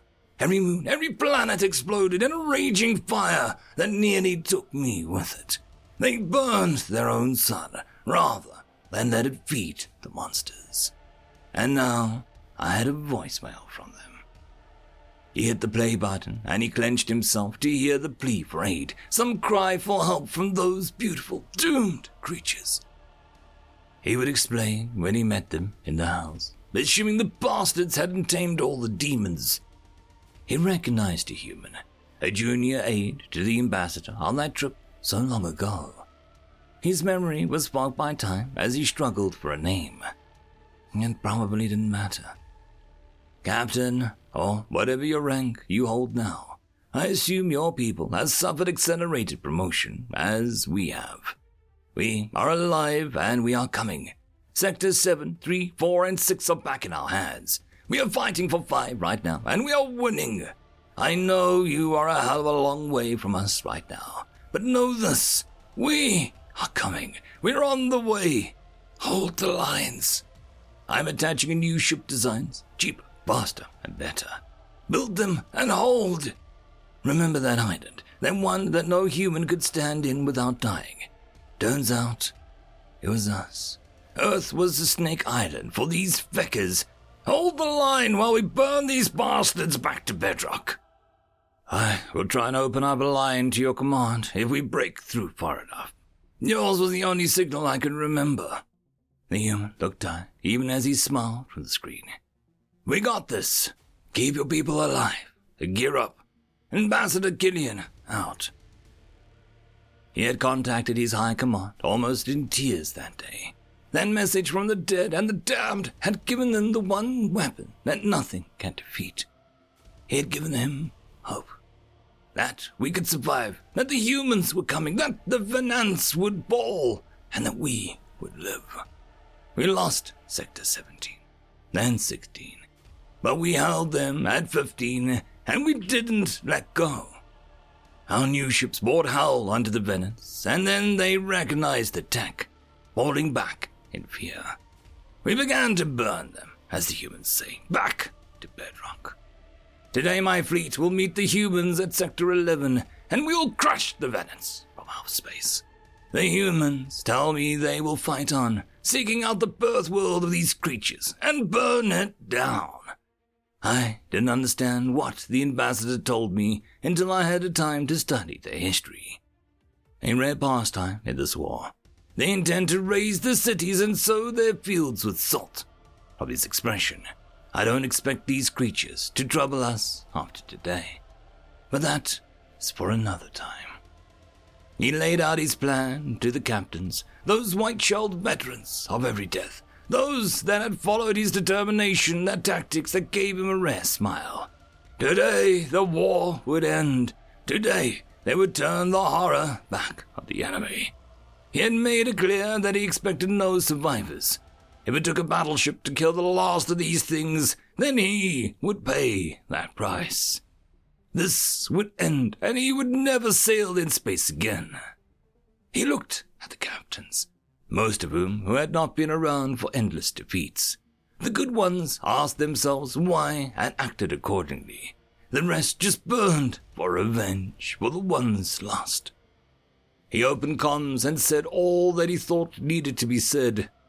Fleet, arm all systems. Today we take back all we have lost and leave only the burning ghosts of those that dared to take it from us. Vengeance is ours today. They fell upon the ragged remains of the once mighty Venance with a ferocity that matched their hatred, their pain, their loss. Today, the Venance would fall and never rise again. End of story. Tales from Outer Space 948. Story number 1. Iron Angels, written by Krakenson. When we first encountered the humans, we thought so little of them, with their frail, small bodies, and to our species, limited lifespans of only roughly 100 cycles. Yet, at the same time, it was that frailty that piqued our curiosity. For you see, the first human exploration ship stumbled into our territory all those cycles ago. They had only colonized 15 star systems. It was a crude ship, seemingly held together by nothing more than the fasteners that held the bulkheads together, all of which looked to fail at any moment.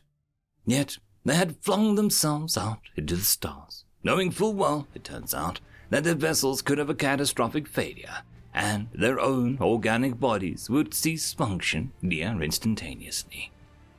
When pressed on their other vessels, such as merchant ships, the humans on board smiled and simply said, those are far safer. Far safer? Oh, they were better constructed. Hardier, yes. Our first envoys to their space noted that their merchants and transport ships were far safer class of vessel. and of course their military navy. But that is for a later subject. You see, the human had reached the peak of their natural evolution nearly 6,000 cycles ago. They had not had any drastic or genetic mutations to further their species along by natural selection of traits. No, the humans overcame their limitations, not through natural selection, but through technology. Take their industrial manufacturing and construction. Despite their frail bodies, all natural limits of endurance, which is considerable given their small stature, they still sought to overcome the limits that nature endowed them with. So they created what they call mechs. An odd term, but apt to describe what they had built. A machine in which a human interfaces with basic controls of the machine via a surface-level neural link to give fine control over the limbs of these bipedal machines and its arms, and they use their 4 other limbs for more general motion. This has allowed them to build wonders, massive city clusters housing their species, great factories that build their star drive engines and hulls, lift and transport large quantities of material throughout the industrial zones, dig massive foundations for their launch sites. They have, through ingenuity, told the universe that natural selection does not apply to them any longer. This is a unique aspect of human species. Even a cursory study of their own history would tell you that when, in a human parlance, they were backed into a corner, they became far more innovative and far more dangerous. It had not been 20 cycles since their acceptance into the Galactic Republic when the Ziraxi attacked the Republic. Their territories and star systems were the first to be sieged along the front on the west edge of the Republic. While the others, older races, prepared their fleets, they also prepared for the acceptance of human refugees fleeing the aggressor. They were our friends, but they never came. No, backed into a corner, they innovated. Crudely at first, they had simply strapped large-caliber, primitive slug throwers onto the arms of their mechs. While not, as the Geth would put it, a combat-efficient machine, it was hardier than the ground tanks and far larger and with far more armor. While they still lost ground, they started to inflict massive casualties upon the Ziraxi in their ground engagements. They were able to protect their core holdings surrounding their homeworld. Their navy adapted as well, as anyone who has studied human history will also note their propensity for armed conflict and how quickly they can adapt to a changing battlefield. But amidst the fighting, the siege of their star systems, that they were able to refine these crude, now battle mechs, building larger ones, with far deadlier weapons that the other races had begun supplying them, and the weapons that they scavenged off the dead Ziraxi. They made them faster, more armored, to the point where the Ziraxi Armored Division could be halted by only 12 of these monstrosities. Only a year into the siege of the Republic, the humans, these frail, small creatures, were the only ones to eventually stem the loss of territory. Then they pushed back. They adapted their fleets to delivering these terrifying machines of war to the surface of worlds with great efficiency. The military could land 50 of these machines within moments of entering orbit, and unlike the landing craft and war machines of the Greth, they were ready to fight the moment they set foot on the ground. It was slow at first, but as they recaptured their lost systems, reclaimed their interstellar infrastructure, it went from a crawl to a sprint. Our worlds had been on the western border of the Republic. Our worlds were overrun, our people enslaved, beaten. I remember the whispers of my fellows. The humans are coming, and their iron angels will free us. I remember that day when the sky lit afire, and from the clouds descended what we now know as their orbital dropships. I remember seeing the huge bipedal machines stepping out, and upon taking fire from the Ziraxi infantry, turning and simply opening fire. It only fired once. The Ziraxi infantry vanished, and in a terrible flash of light and noise, the entire Ziraxi infantry division was simply gone. And the Iron Angels spoke to us. You are slaves no longer. You are free. The humans had come. their iron angels would free us all. End of story. Story number 2. Perhaps We Were Mistaken, written by Recon 1342. We'd been drifting for nearly 10 cycles, slowly coasting through the void between systems. Our supplies were rapidly dwindling, and with only backup power to run the ship's systems, it was starting to look as the Intrepid was fated to be our tomb. We had been on a standard sensor run across the Orion arm of the galaxy when the FTL drive malfunctioned, spinning us out of warp and throwing us into hostile space. The sector we found ourselves in was lawless, frontier space in every sense of the word. After the navigator had gotten us a fix, my fur nearly blanched. Not only were we in a frontier space, we were only a handful of light years from the Sol system, home to the United Terran Federation. Everyone knows about the Terrans, a savage species of bipeds hailing from a violent rock that could, and often would, kill the unaware. Their first contact with the galaxy at large had been a bloody one, nearly resulting in the extinction of the race that discovered them.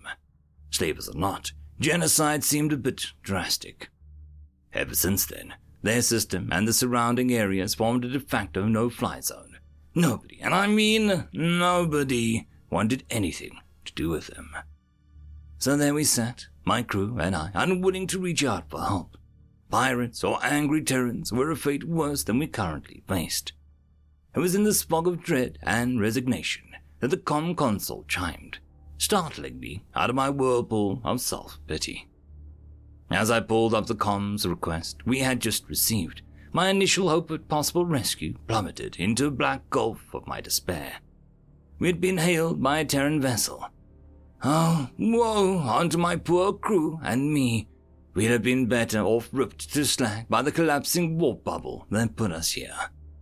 Unknown vessel, this is the UTF ship Forbearance. Our scans indicate that you are adrift. Do you require assistance? A quick conference with my crew convinced me to take a chance. Perhaps these Terrans would merely imprison us, which was still a chance at life. It was that or be lost to the void. Even a quick death would have been a boon at this point. We only had 2 cycles of food left, and we had no chance of making it to an inhabited system on our own.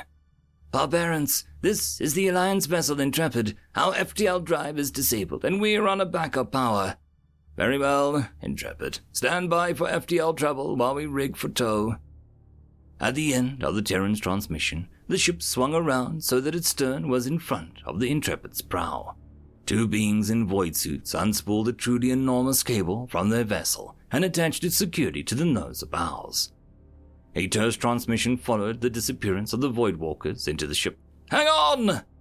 With that, we blinked out of the interstellar space and into the orbit of a reddish planet with the prominent ice caps dotted with glittering domes. The 465th Search and Rescue Squadron welcomes you to the Sol System. We will get you docked at Phobos Station for repairs in approximately 1 Earth hour. Enjoy your stay. Perhaps we were mistaken about these Terrans.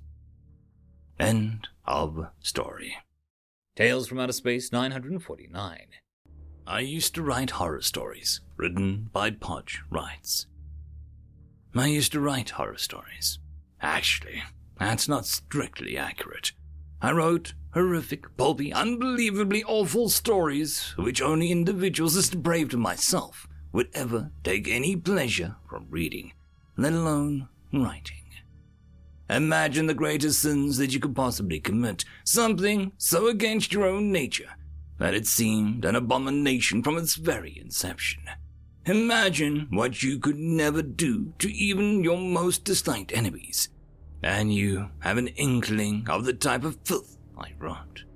My work has been banned on every world where they go in for banning books, and I've been politely advised by certain government bodies to avoid publishing my work on several planets that don't.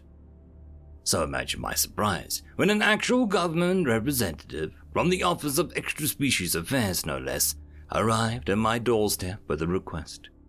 In no uncertain terms, he asked me to come up with the most horrific alternate history for our planet that I possibly could. Something so sublimely awful that would give hardened criminals nightmares. The only condition was that, in the end, it had to square up with more or less how our civilization has panned out in the modern day. Well, that just seemed fine by me. I asked him how believable it had to be. He actually blanched at that, though I didn't know why at the time, and informed me it didn't need to be believable at all. In fact, the more outlandish and seemingly impossible it was, the better. Then he offered me a very sizable paycheck, told me where I could send the script, and left. Well, who was I to turn down such an interesting request? Or the money, for that matter. I powered up my slate and started to write. I really let loose, even throwing in a few scenes that would give me nightmares, at least at the time. A few weeks later, I had the first draft and touched upon very much every major world event that I could recall from the history lessons, but with the darkest imaginable twists, turns, and horrors. I submitted the piece, and it was rejected within the day. Too tame, I was told. Not enough horror. Not enough mindless violence. Well, at this point, I started to take things seriously. This was practically an affront to my professional integrity, after all. I took back the script, reworked it considerably, and resubmitted. Again, I came back with major revisions. The right direction, they said, but still too mild. The characters were too comprehensible, the violence too sedate, the overall themes too positive. I couldn't believe it at first. To my mind, this was some of my most outrageous work. But I stuck with it.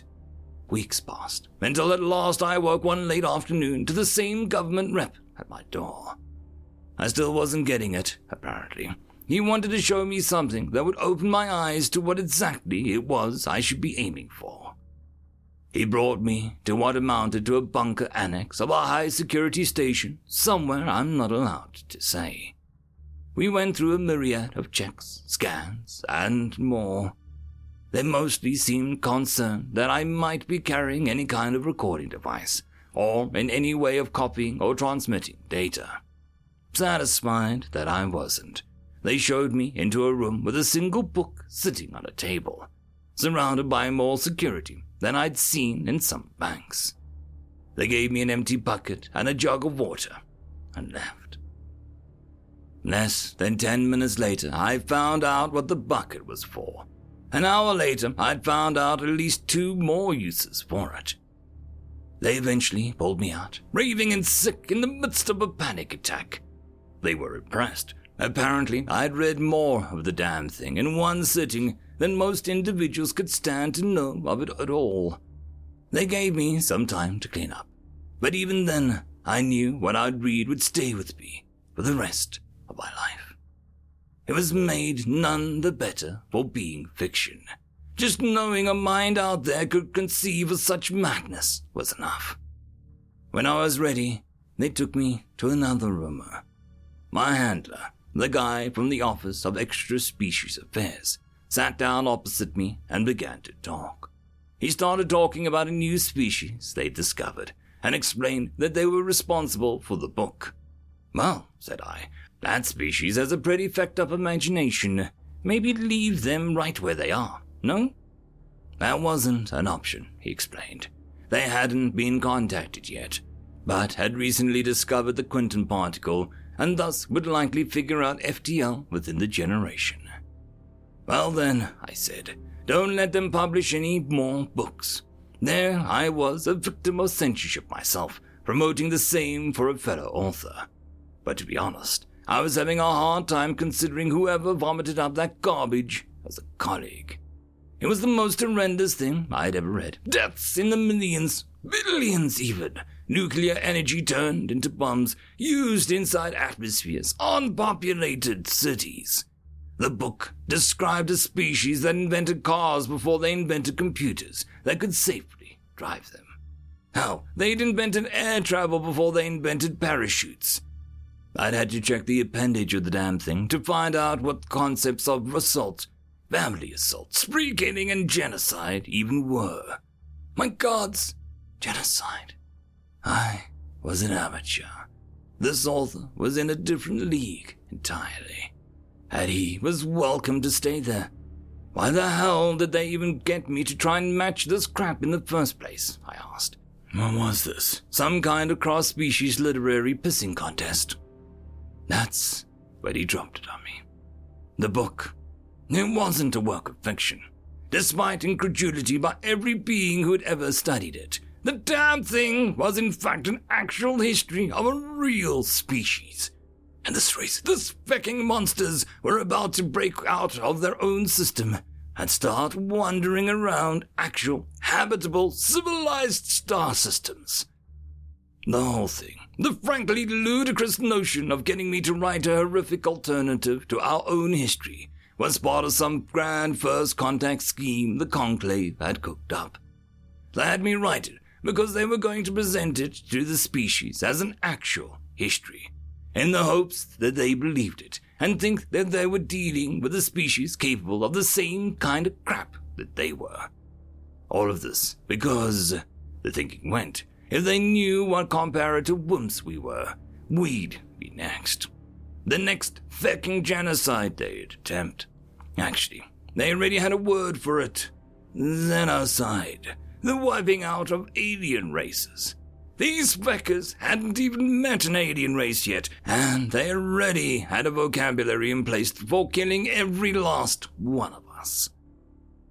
Crap like that really put the wrongs of our kind into perspective. What was one infamous lunatic accidentally pushing 2 people to their deaths while fleeing an incorrect change incident in the light of the existence of something like nerve gas? This comparison in particular was fresh in my mind, as the centennial memorial service for the Von Negerk massacre had just been the month before.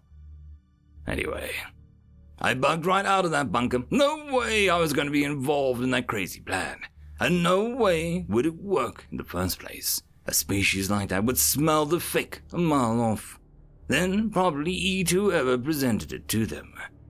I can't believe I just wrote that. A line about one sentient eating another. I could have gotten a whole book out of that, back when I was writing. Do you know they have a word for eating a member of their own species? Cannibalism. It was apparently common enough that they needed a word for it. I'm sorry, but if you didn't want to know that, you should have quit a paragraph back. So, like I said, I used to write horror.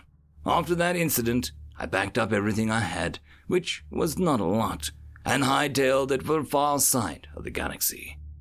The way I see it, it's only a matter of time until these feckers get out, and I don't see any plan involving telling them that we can measure up to the sheer vulgar insanity panning out.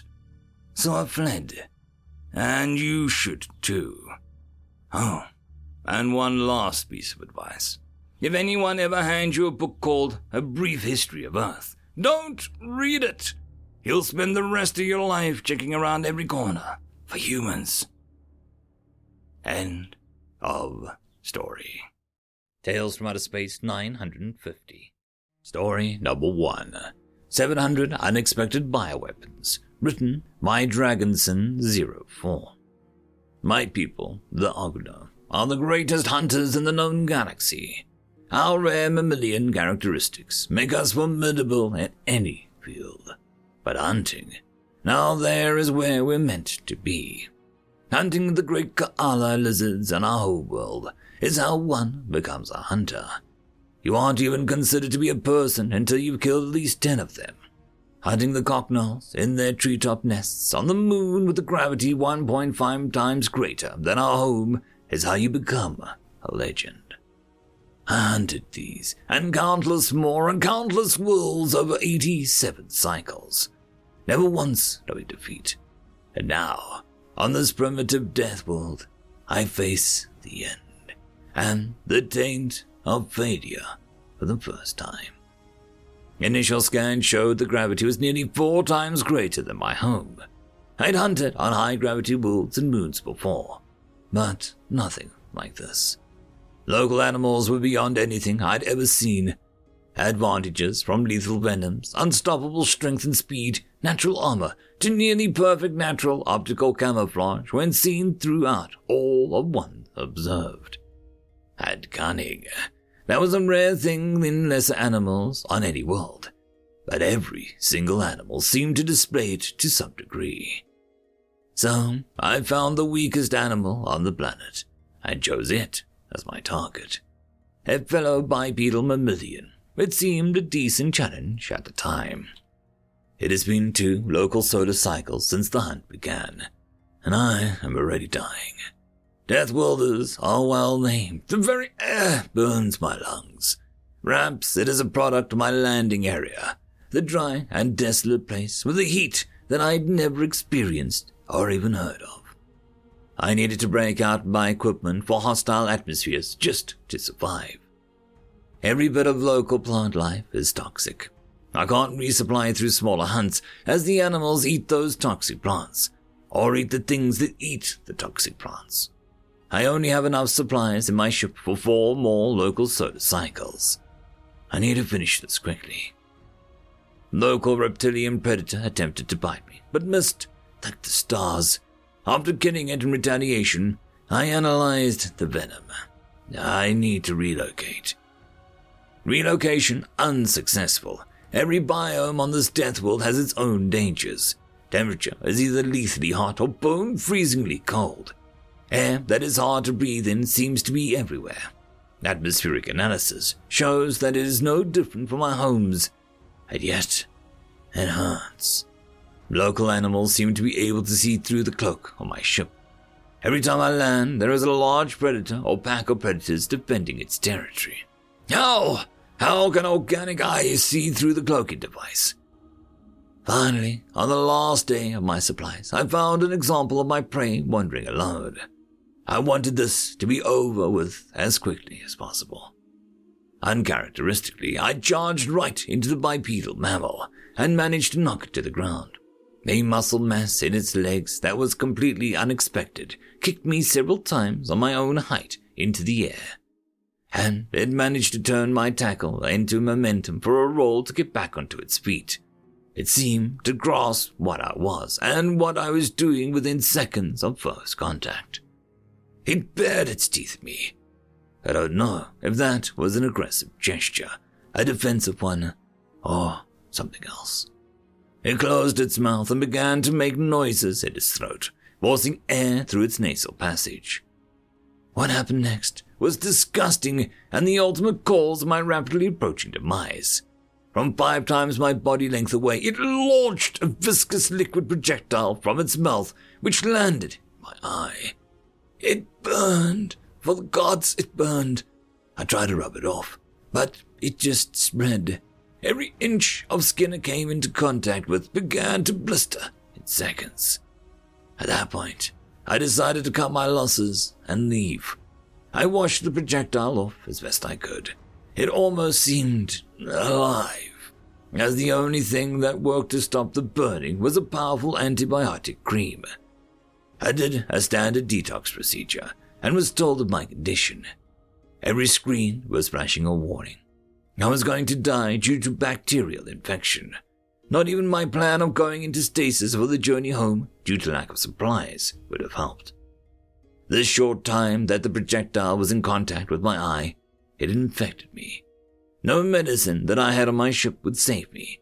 I doubt that even a fully equipped medical facility could have helped. The bacteria were beyond. Damn it all to the void! I cannot believe that this is happening to me. Me, one of the greatest hunters of my generation, brought low by the weakest thing on a death world. I got back to the cockpit, to the ship, and punched the coordinates for home. I put up a standard quarantine procedures, as I have no idea how virulent any of these 700 different kinds of bacteria may be by the time my autopilot gets my corpse home. As a final request, please burn my corpse to stop the spread of any of this. I finish this writing with the hope that you, whoever you are, take this as a warning.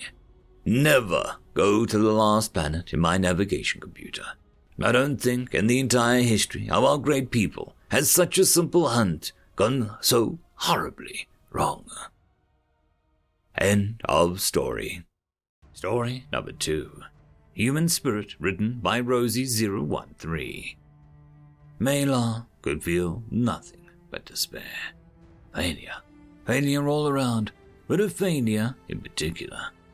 She was the military governor's personal physician, and the sight of his cooling corpse on the gurney in this pitiful temporary triage shelter weighed heavily on her. The last of the loyalists were entrenched around the entire planet's last spaceport, all nervously waiting for the only remaining transport to be declared ready to evacuate them all. That was unlikely to happen. Without the military governor's leadership, the traitorous hordes would advance far enough to pour artillery fire down and destroy the transport. She had doomed them all by not saving him. A cry went up from that side. Mayla thought the next wave must be coming, but oddly, the barrage hadn't started up. She realized a mistake as a human, of all things, was hastily carried into the medical post. The human mercenaries hadn't been heard from for over a month, since they got cut off during one of the many retreats. That any of them still lived is a minor miracle in its own right. Maybe they had been worth the precious funds after all. Mayla's sense of hope died quickly as she realized the battered specimen in front of her was not long for this world. No matter what she could do to help it, even the human's fabled healing abilities would not stop the inevitable here. Belatedly, she made eye contact and realized that the human was conscious and looking right at her. And it smiled. It croaked out a greeting and asked what was wrong. Mayla's mental glam burst. Nearly in tears, she spewed out her woes on this dying creature, as if somehow he was a confessor of the old faith. Like as if taking her woes to the grave with him would free them from her shoulders. The human's words were quiet and slurred, but his eyes were clear and focused, still full of their inner fire that drove all humans. Spirit, she thought they called it. And what are you going to do about it? Who was she to try and do anything about it? She was just a private physician to a military No.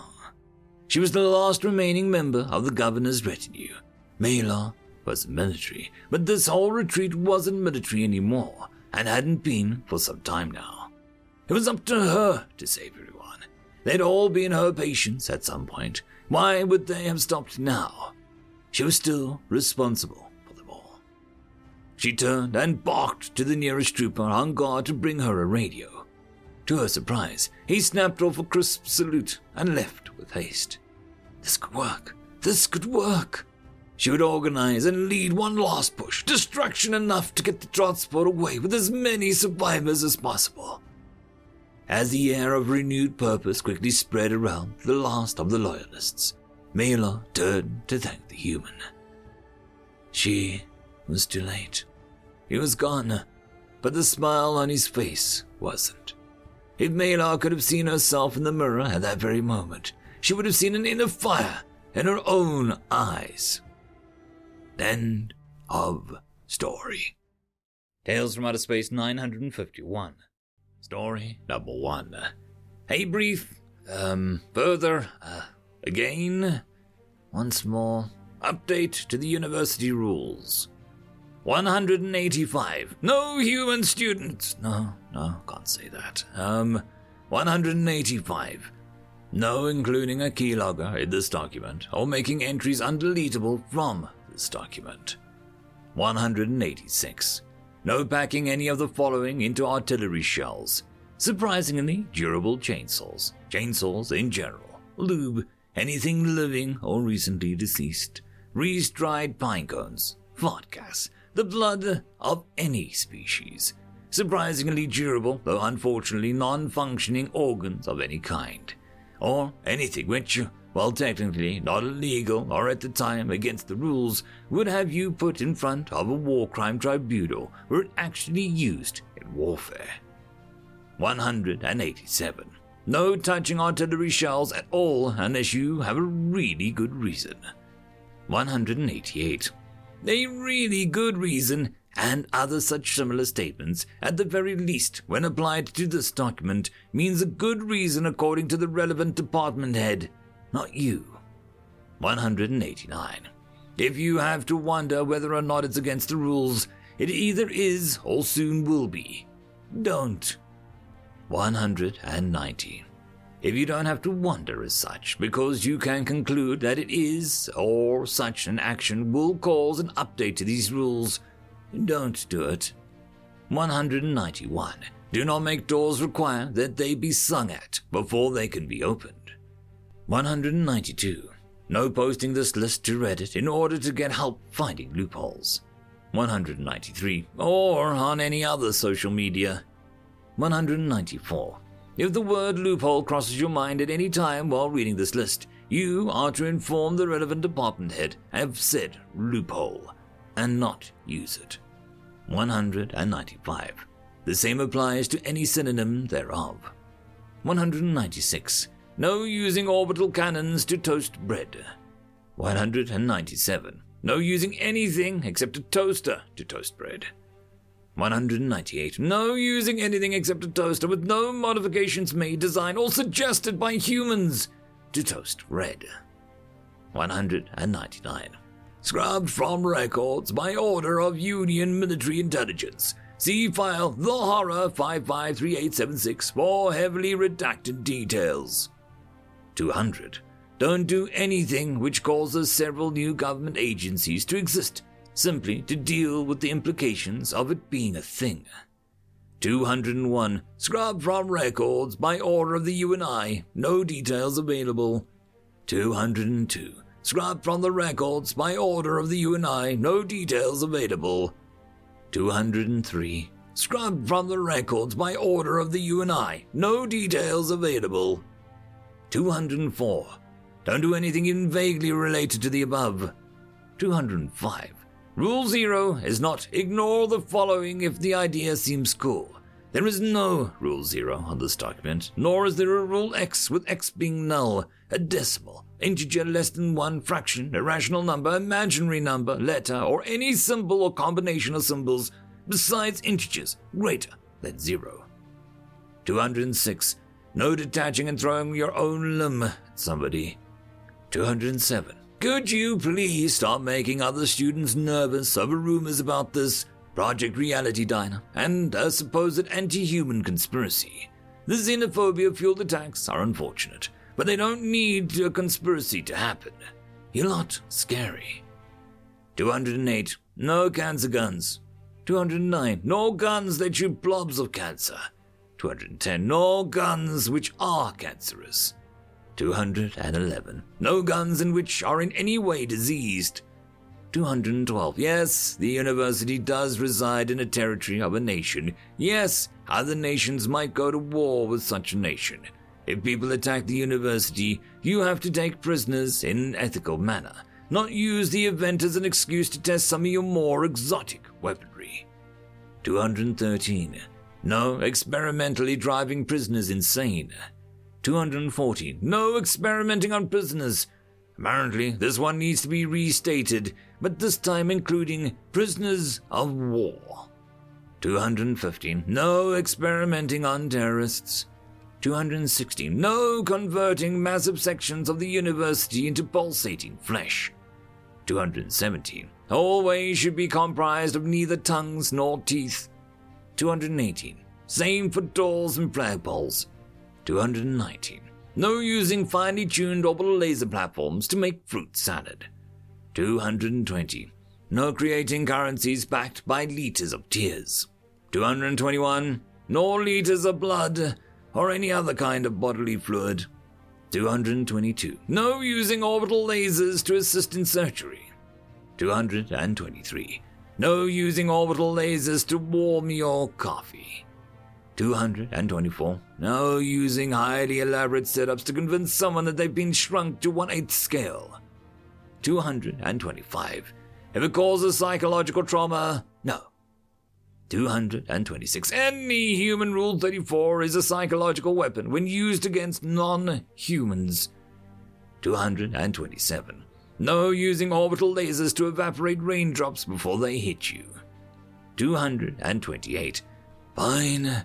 If someone attacks this place, despite it being one of the most heavily armed places known to exist, when did that happen, you can do with them as you wish. 229. No throwing anyone else's limb at anyone. 230. Yes, the blue pseudo-gas is mysterious. Yes, it may very well lead to a grand scientific progress. However, despite that, if using completely excessive amounts of explosives against it didn't cause any reaction other than obliterating the moon the experiment was taking place on, doing so again won't get any different results. Yes, repeatability is the basis of science, but it didn't work the first 5 times, and it won't work the 6th. It is not a valid excuse to set off fireworks, antimatter based or not, just because you figured out that you have to keep it in constant motion in order to contain it doesn't mean that a lot more motion is the answer to getting it to do anything. Repeat after me, explosives do not solve anything. End of story. Story number 2. Out of the Box, written by Menegator. Senior council member Earl Harder made the equivalent of a human sigh while waiting for the conversation to stop. No such luck. Not that she couldn't understand their excitement. Galdar is a very old race and had not many opportunities to be excited for several millennia. She waited patiently, and when the conversation stopped, she started. To say that we, Galdar, are a senior species is an understatement. We are what's left of the first ones in the galaxy. We had an interstellar civilization before the last common ancestor of genus Homo appeared in Africa. Humanity is the latest so far civilization to achieve FTL. So in the eyes of a member of the Galdar ruling council, they should be almost as unimportant as the non-sentient species. Well, there are very few things that can baffle the Galdar. Humanity as a whole is one of them. For starters, they were way too advanced for their age. Arguably, achieving FTL is a major accomplishment, but most species achieve FTL by managing to activate one of the gates seeded by a long-gone ancient peers. And there lied the accomplishment. Humans, while new to the gate in their home system, didn't bother even trying to activate the gate. They studied it and created their own version of FTL, a method that, though inferior to the gate network, didn't limit them to the network itself. Their sudden appearance in the stagnant galactic community created a great upheaval. They drew attention from the Jarzen, who found out the hard way that humans, while they appear to be dominated by their emotions, did fight in a cold, calculating, and highly asymmetrical ways. Jarzen themselves, or what's left of them, after the humans made Jarzen's core system go supernova, can attest to that. The message, "Do not mess with us," was received by all the rest of the galactic civilizations. Many of them came running to us as if we were their mothers, but what should we have done? Go exterminate the humans because they responded after being provoked, and in the process draw their attention to ourselves? I suppose we could exterminate them if we tried hard enough, but at a great cost, and there are not many of us left in this universe. The strong do what they can, and the weak suffer what they must, is a universal constant, just as much as the speed of light. We knew that. Humans knew that, and the Jarzen idiots ought to have known that too. An agreeing murmur filled the chamber, but it was quickly toned down. We invited a human delegation. Humans are freakishly clever. I know that they know that this invitation was not more than a pretense to study them more closely, and this was a double-edged sword. They would also get a chance to study us, and we are not in the habit of meddling with junior races. She paused for some moments. I admit that it was fun. I can't remember doing anything this exciting in the last 5,000 cycles. We were treading on a very thin line. trying to learn as much as we could about them while giving back as little as possible. Not only are humans freakishly clever, as I said earlier, they are wired to being able to assess with a high degree of success ambiguous situations. They named their ability reading between the lines, and by the stars, they are good at that. She enjoyed the effect of the captivated audience, and she paused again for some moments before continuing. We know that natural languages have an inherent ambiguity. While every known species try to mitigate this ambiguity by trying to be as exact as possible, humans embrace this ambiguity and use it as a weapon. Thinking unconventionally, or as they describe, out of the box, gets not frowned upon, it's encouraged. I will give you some examples. The excitement in the council chambers rose even more. Please open the presentation document on page 84. There you can find their calendar. As you can see, their equivalent of a cycle is named year, and their equivalent of the 8th cycle is a month. Please review the calendar carefully. Now please answer the question, what month has 28 days in a normal year and 29 in a leap year? She waited patiently for everyone to submit their answer. Everybody replied February, and everybody got it wrong. She said, having the Galdar equivalent of a chuckle. A murmur started to rise, but she moved her tentacles to get their attention. The correct answer is every month. Before arguing, please read the question. It asks what month has 28 or 29 days and not what month has exactly 28 or 29 days. The silence was almost deafening. And this, esteemed council members, is just an example. You should have read their body of laws. It's an exercise in how to write as precisely as possible, while concurrently being creatively vague to allow multiple interpretations, should not forethought needs arise. What they call creative interpretation is not merely a form of art. For humans, it is a science. What is said matters, but what is not said matters even more. Let me give you another example. The laws of war prohibit attacking the civilian population. But they destroyed the Jarzan's core industrial complex, the core worlds. They violated their laws, replied Council Mental Afonzon, interrupting Alhada. That's exactly what I told them, esteemed colleague, admitted Alhada and continued. Their answer, while highly disconcerting, is factually accurate. What was their answer? Asked Avazan. We really didn't. It was this sun-going supernova that killed them. We merely accelerated the process. End of story. Tales from Outer Space 952. Story number 1. Cruise Crash, written by Belly Master. Andrew worked full-time on a pleasure cruise ship. Gorgeous views, exotic locales, and tourists. Delicious, if sometimes wiggly food.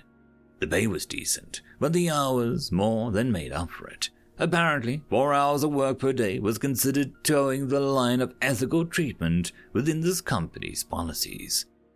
Swing music played in the background, one of his favorite playlists. He chuckled and scrubbed the dishes, big, small, multifaceted and crystalline. They varied with the races that requested them, apparently. It was a hard job to juggle how to wash all the various types. He just tapped the instructions beside the window. Too easy. The automatic scrubbing machines hummed and jangled, dancing to their own tune. Andrew looked out the window at the local oceans and smiled. Bright yellow and green with splashes of purple corals. It was one of his favorite routes. Reminded him of the oceans he grew up beside. Sadly, a lot of the alien planets hadn't discovered surfing. His boss stumped in behind him, her nervous grunting giving her away. Andrew, darling, you didn't take your break again. Please rest. I don't want my best dishwasher to drop from exhaustion. She looked at him, genuinely concerned. Jahan, she was actually quite fast for one of her race, hard-shelled and wide-eyed. She looked like a tortoise. Sort of. No, not really. Andrew bobbed back and forth with the music keeping washing. I'm going to work through the break again, ma'am. I'm in the zone, you know. If his boss had a lump, she would be biting on it. I don't want you to get worn out. Besides, she looked around guiltily. The other staff are saying that I'm overworking you. I might get reported. Andrew paused and looked mock horror on his face. With a flourish, he wiped off his bandana and wiped his hands. Ma'am, I think I'll be taking my break now. Extra long. The homely Jahan sighed in relief. Thank you, Andrew. You're a lifesaver.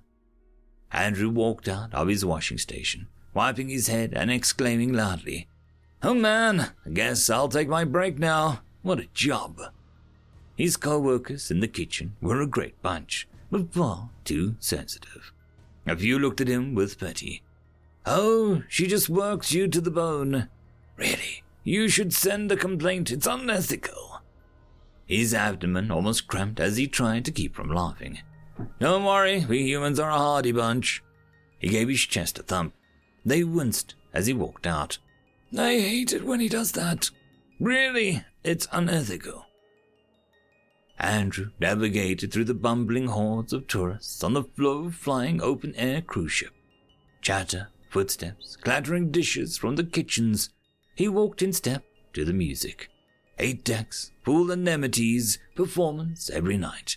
He'd been working on the ship for 6 months and still hadn't seen everything.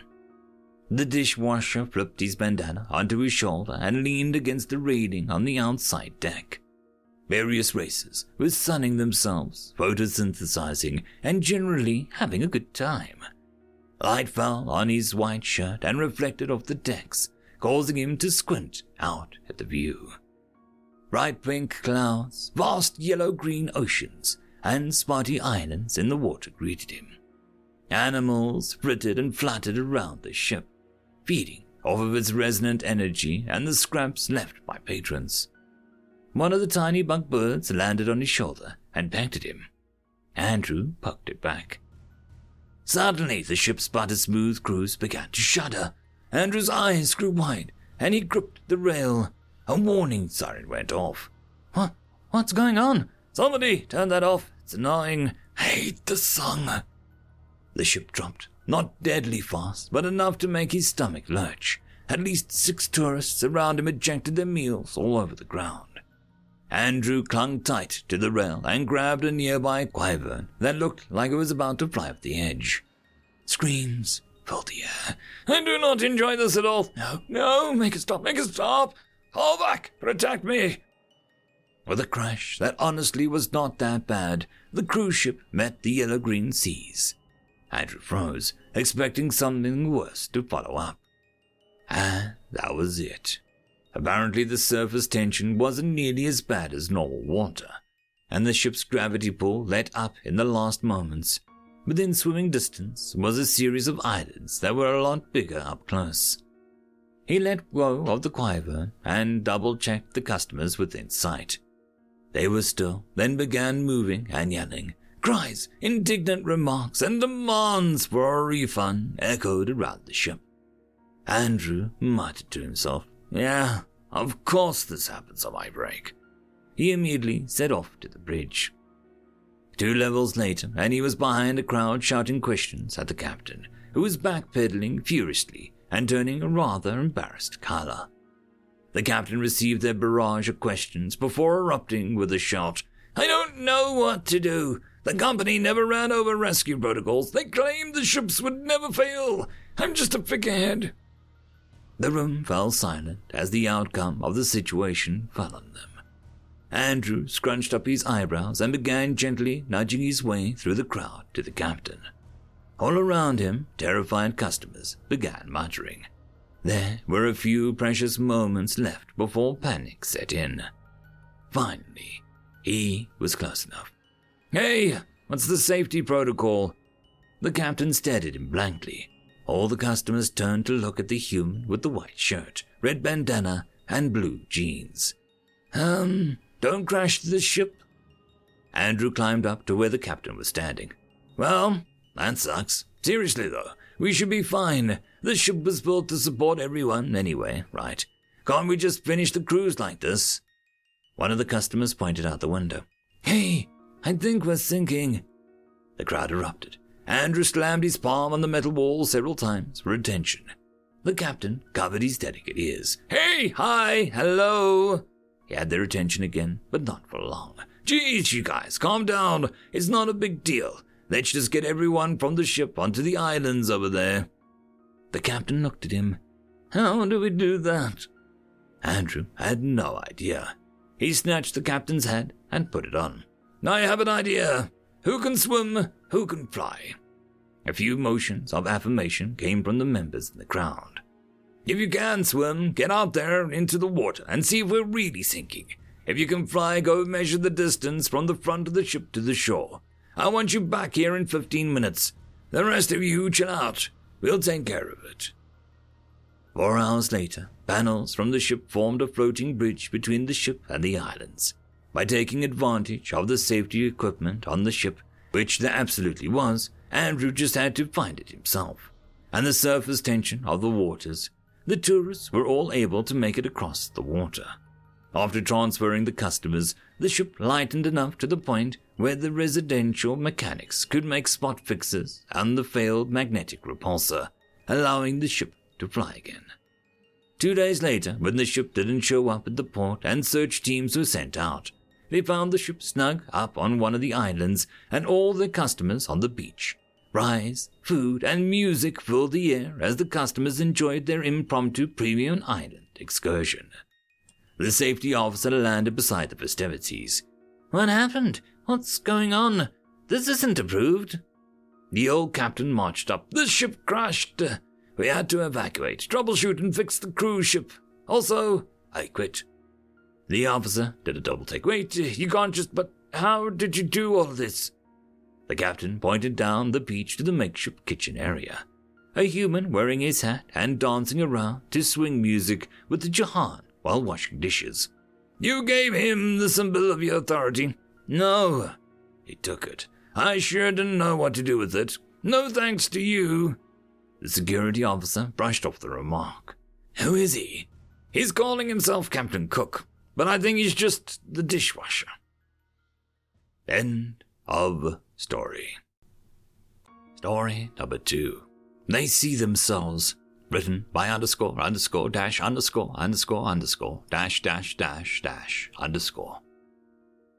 Their actions were always a curiosity, and at first the strange behavior of the individual lonely ones was chalked up to their long lifespans and the state of their technology. A people whose technology and knowledge effectively made them magical or divine to less advanced people were bound to view the cosmos and act in a peculiar manner.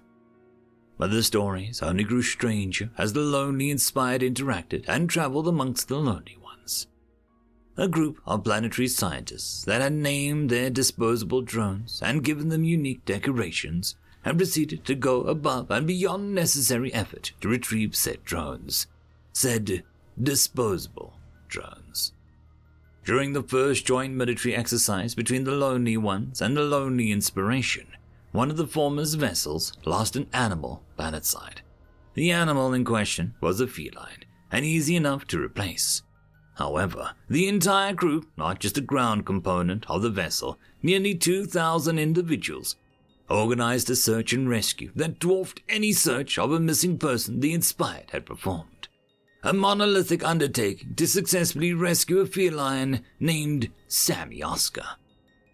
When questioned about the massive expenditure of resources, the Inspired were informed that the ship could not sail without its cat.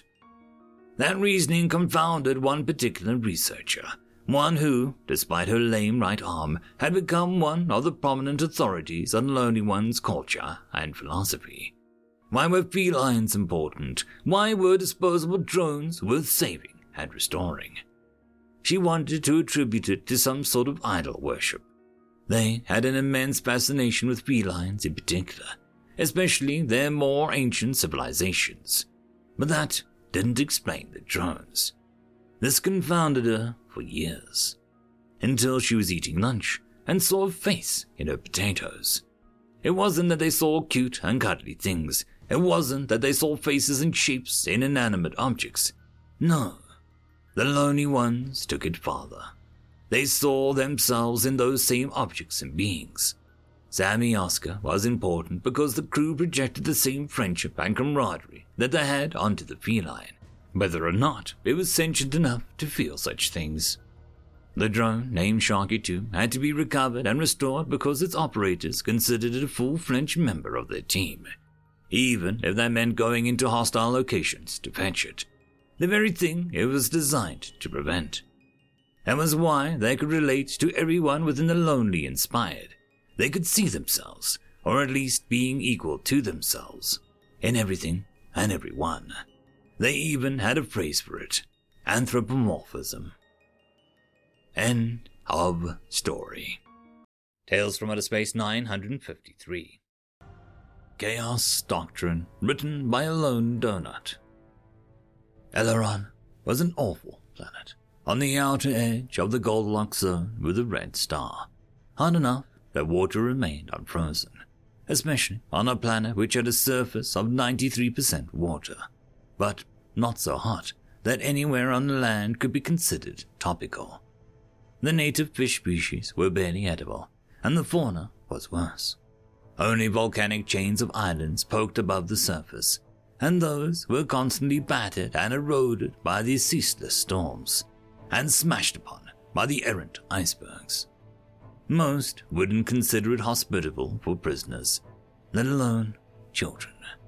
The Daiku, on the other hand, had seen fit to turn it into a military academy, close to the equator where it wasn't as cold. The oligarchs had seen fit to build on a set of islands, and the best and the brightest minds of the upper house would go to learn to be commanders they were born to be. Naval tactician Zarian hated Eleron more than any other posting, a testimony to his time spent there. He did not want to stay on that water-soaked rock, but to leave you had to prove that you were worthy.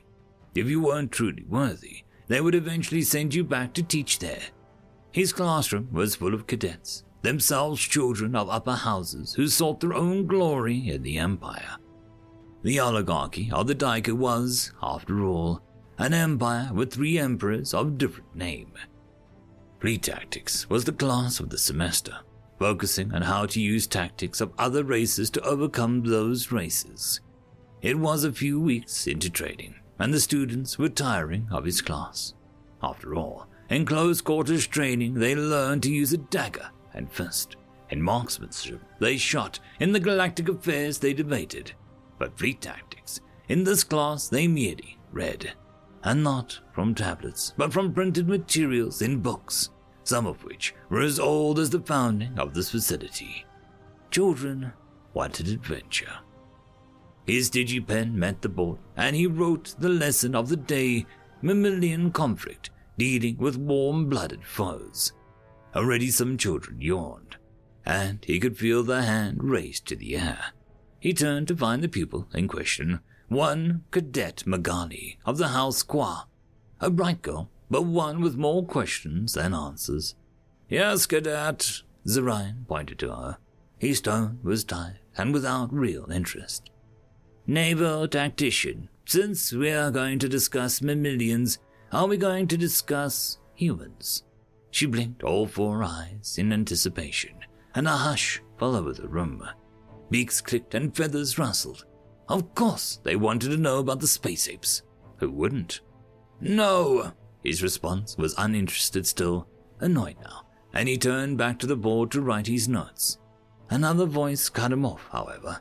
"Sir, they're undefeated. Surely they would be a worthy case study." Zarian sighed as the murmur flew through the crowd. More questions echoed through the stone halls, lost to the growing din, before he could finally turn his back around and regarded the room coldly. Silence fell again, eyes transfixed on him. To his part, he watched them in turn, and he knew that, with news from the front lines that humanity had joined the Cardalian War, predicting a victory for Cardalia and the Empire, they would be interested. Every blasted news channel was talking as though the fighting was over. He resigned himself to this fact and placed the pen down. 2 paces forward, and then sound of talon on polished stone, and he considered his words. Cadet Cadio, tell me, where is the best place to command a battle from? The cadet in question stood, his feathers folding flat.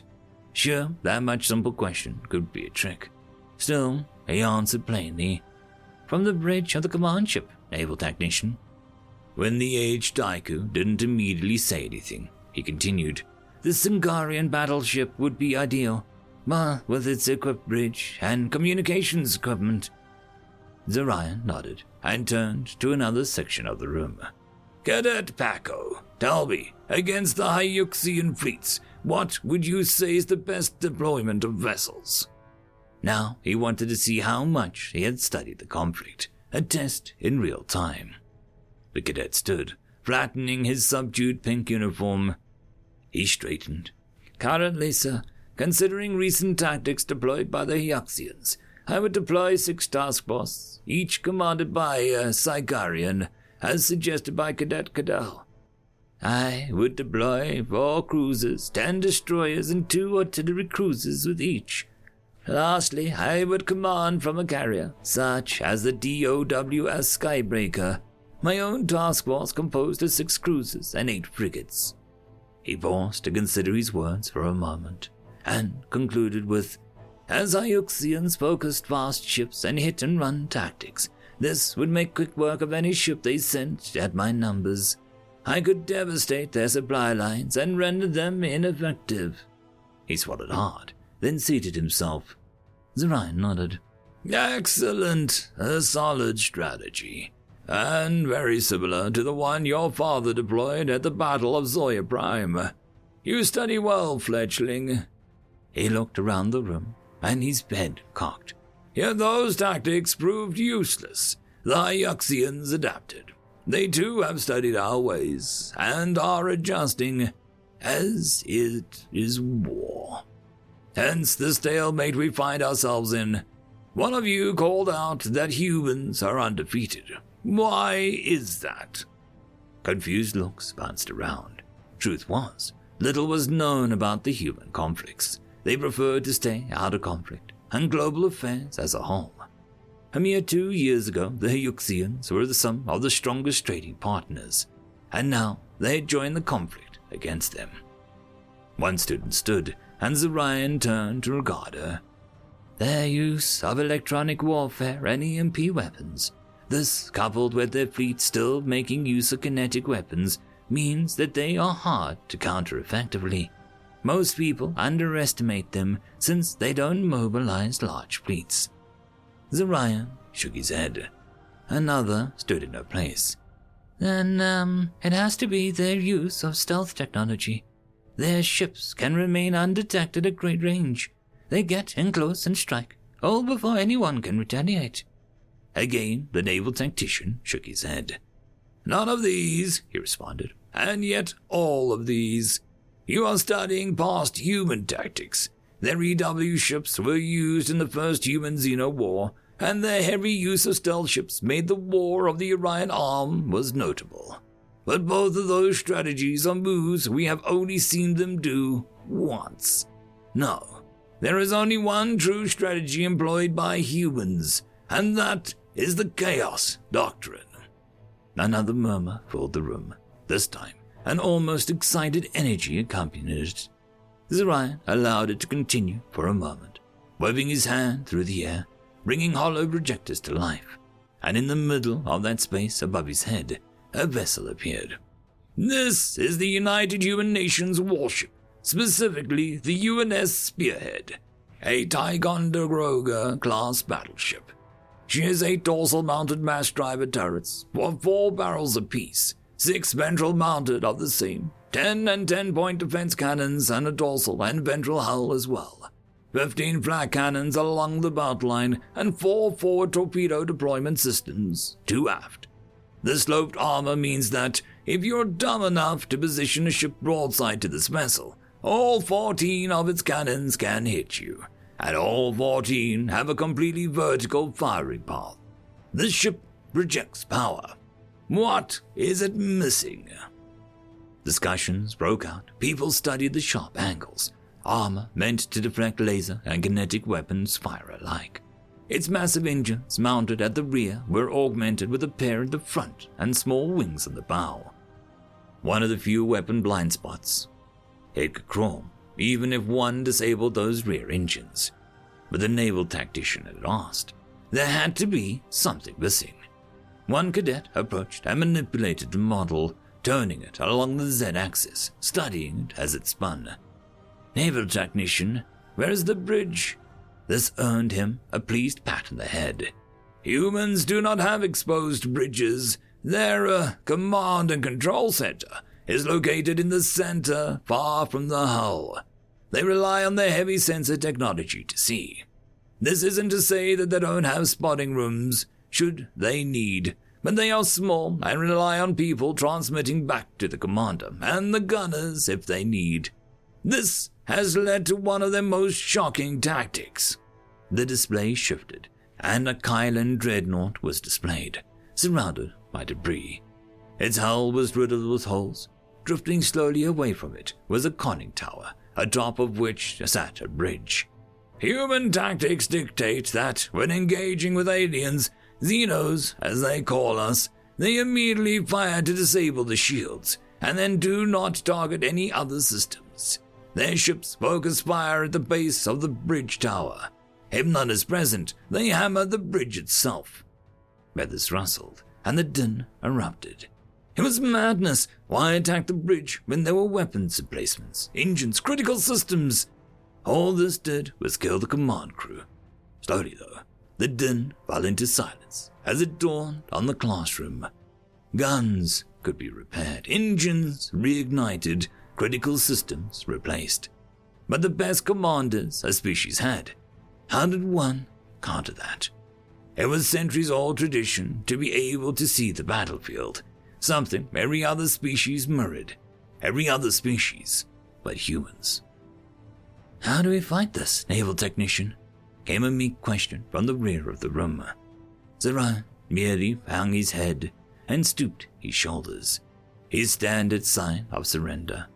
Sure, they could adapt, but humans had made their fleets to fight themselves before they discovered other species. They were used to fighting blind, fighting dirty. Their tactics changed by the day, and they seemed to study every other species, adding the tactics to their own. Tablets vibrated, news flashes coming through. Normally, this would draw ire from the instructor, but he let it slide. The Hyraxians had surrendered. Not a single shot had been fired by the human forces. Their ships arrived at the front lines, and the commanders surrendered. In the face of chaos, unable to predict what was going to happen, the Hyraxians opted to simply lay down their guns. How did you predict an enemy with no rulebook, who made it up as they went along, who laughed in the face of tradition? And so, humanity was undefeated still. End of story. And that, my friends, is the end of this podcast version of Tales from Outer Space. I hope that you enjoyed. Please check the links down below if you wish to support any of the authors that wrote any of the stories in this episode. There are also links if you wish to support this channel.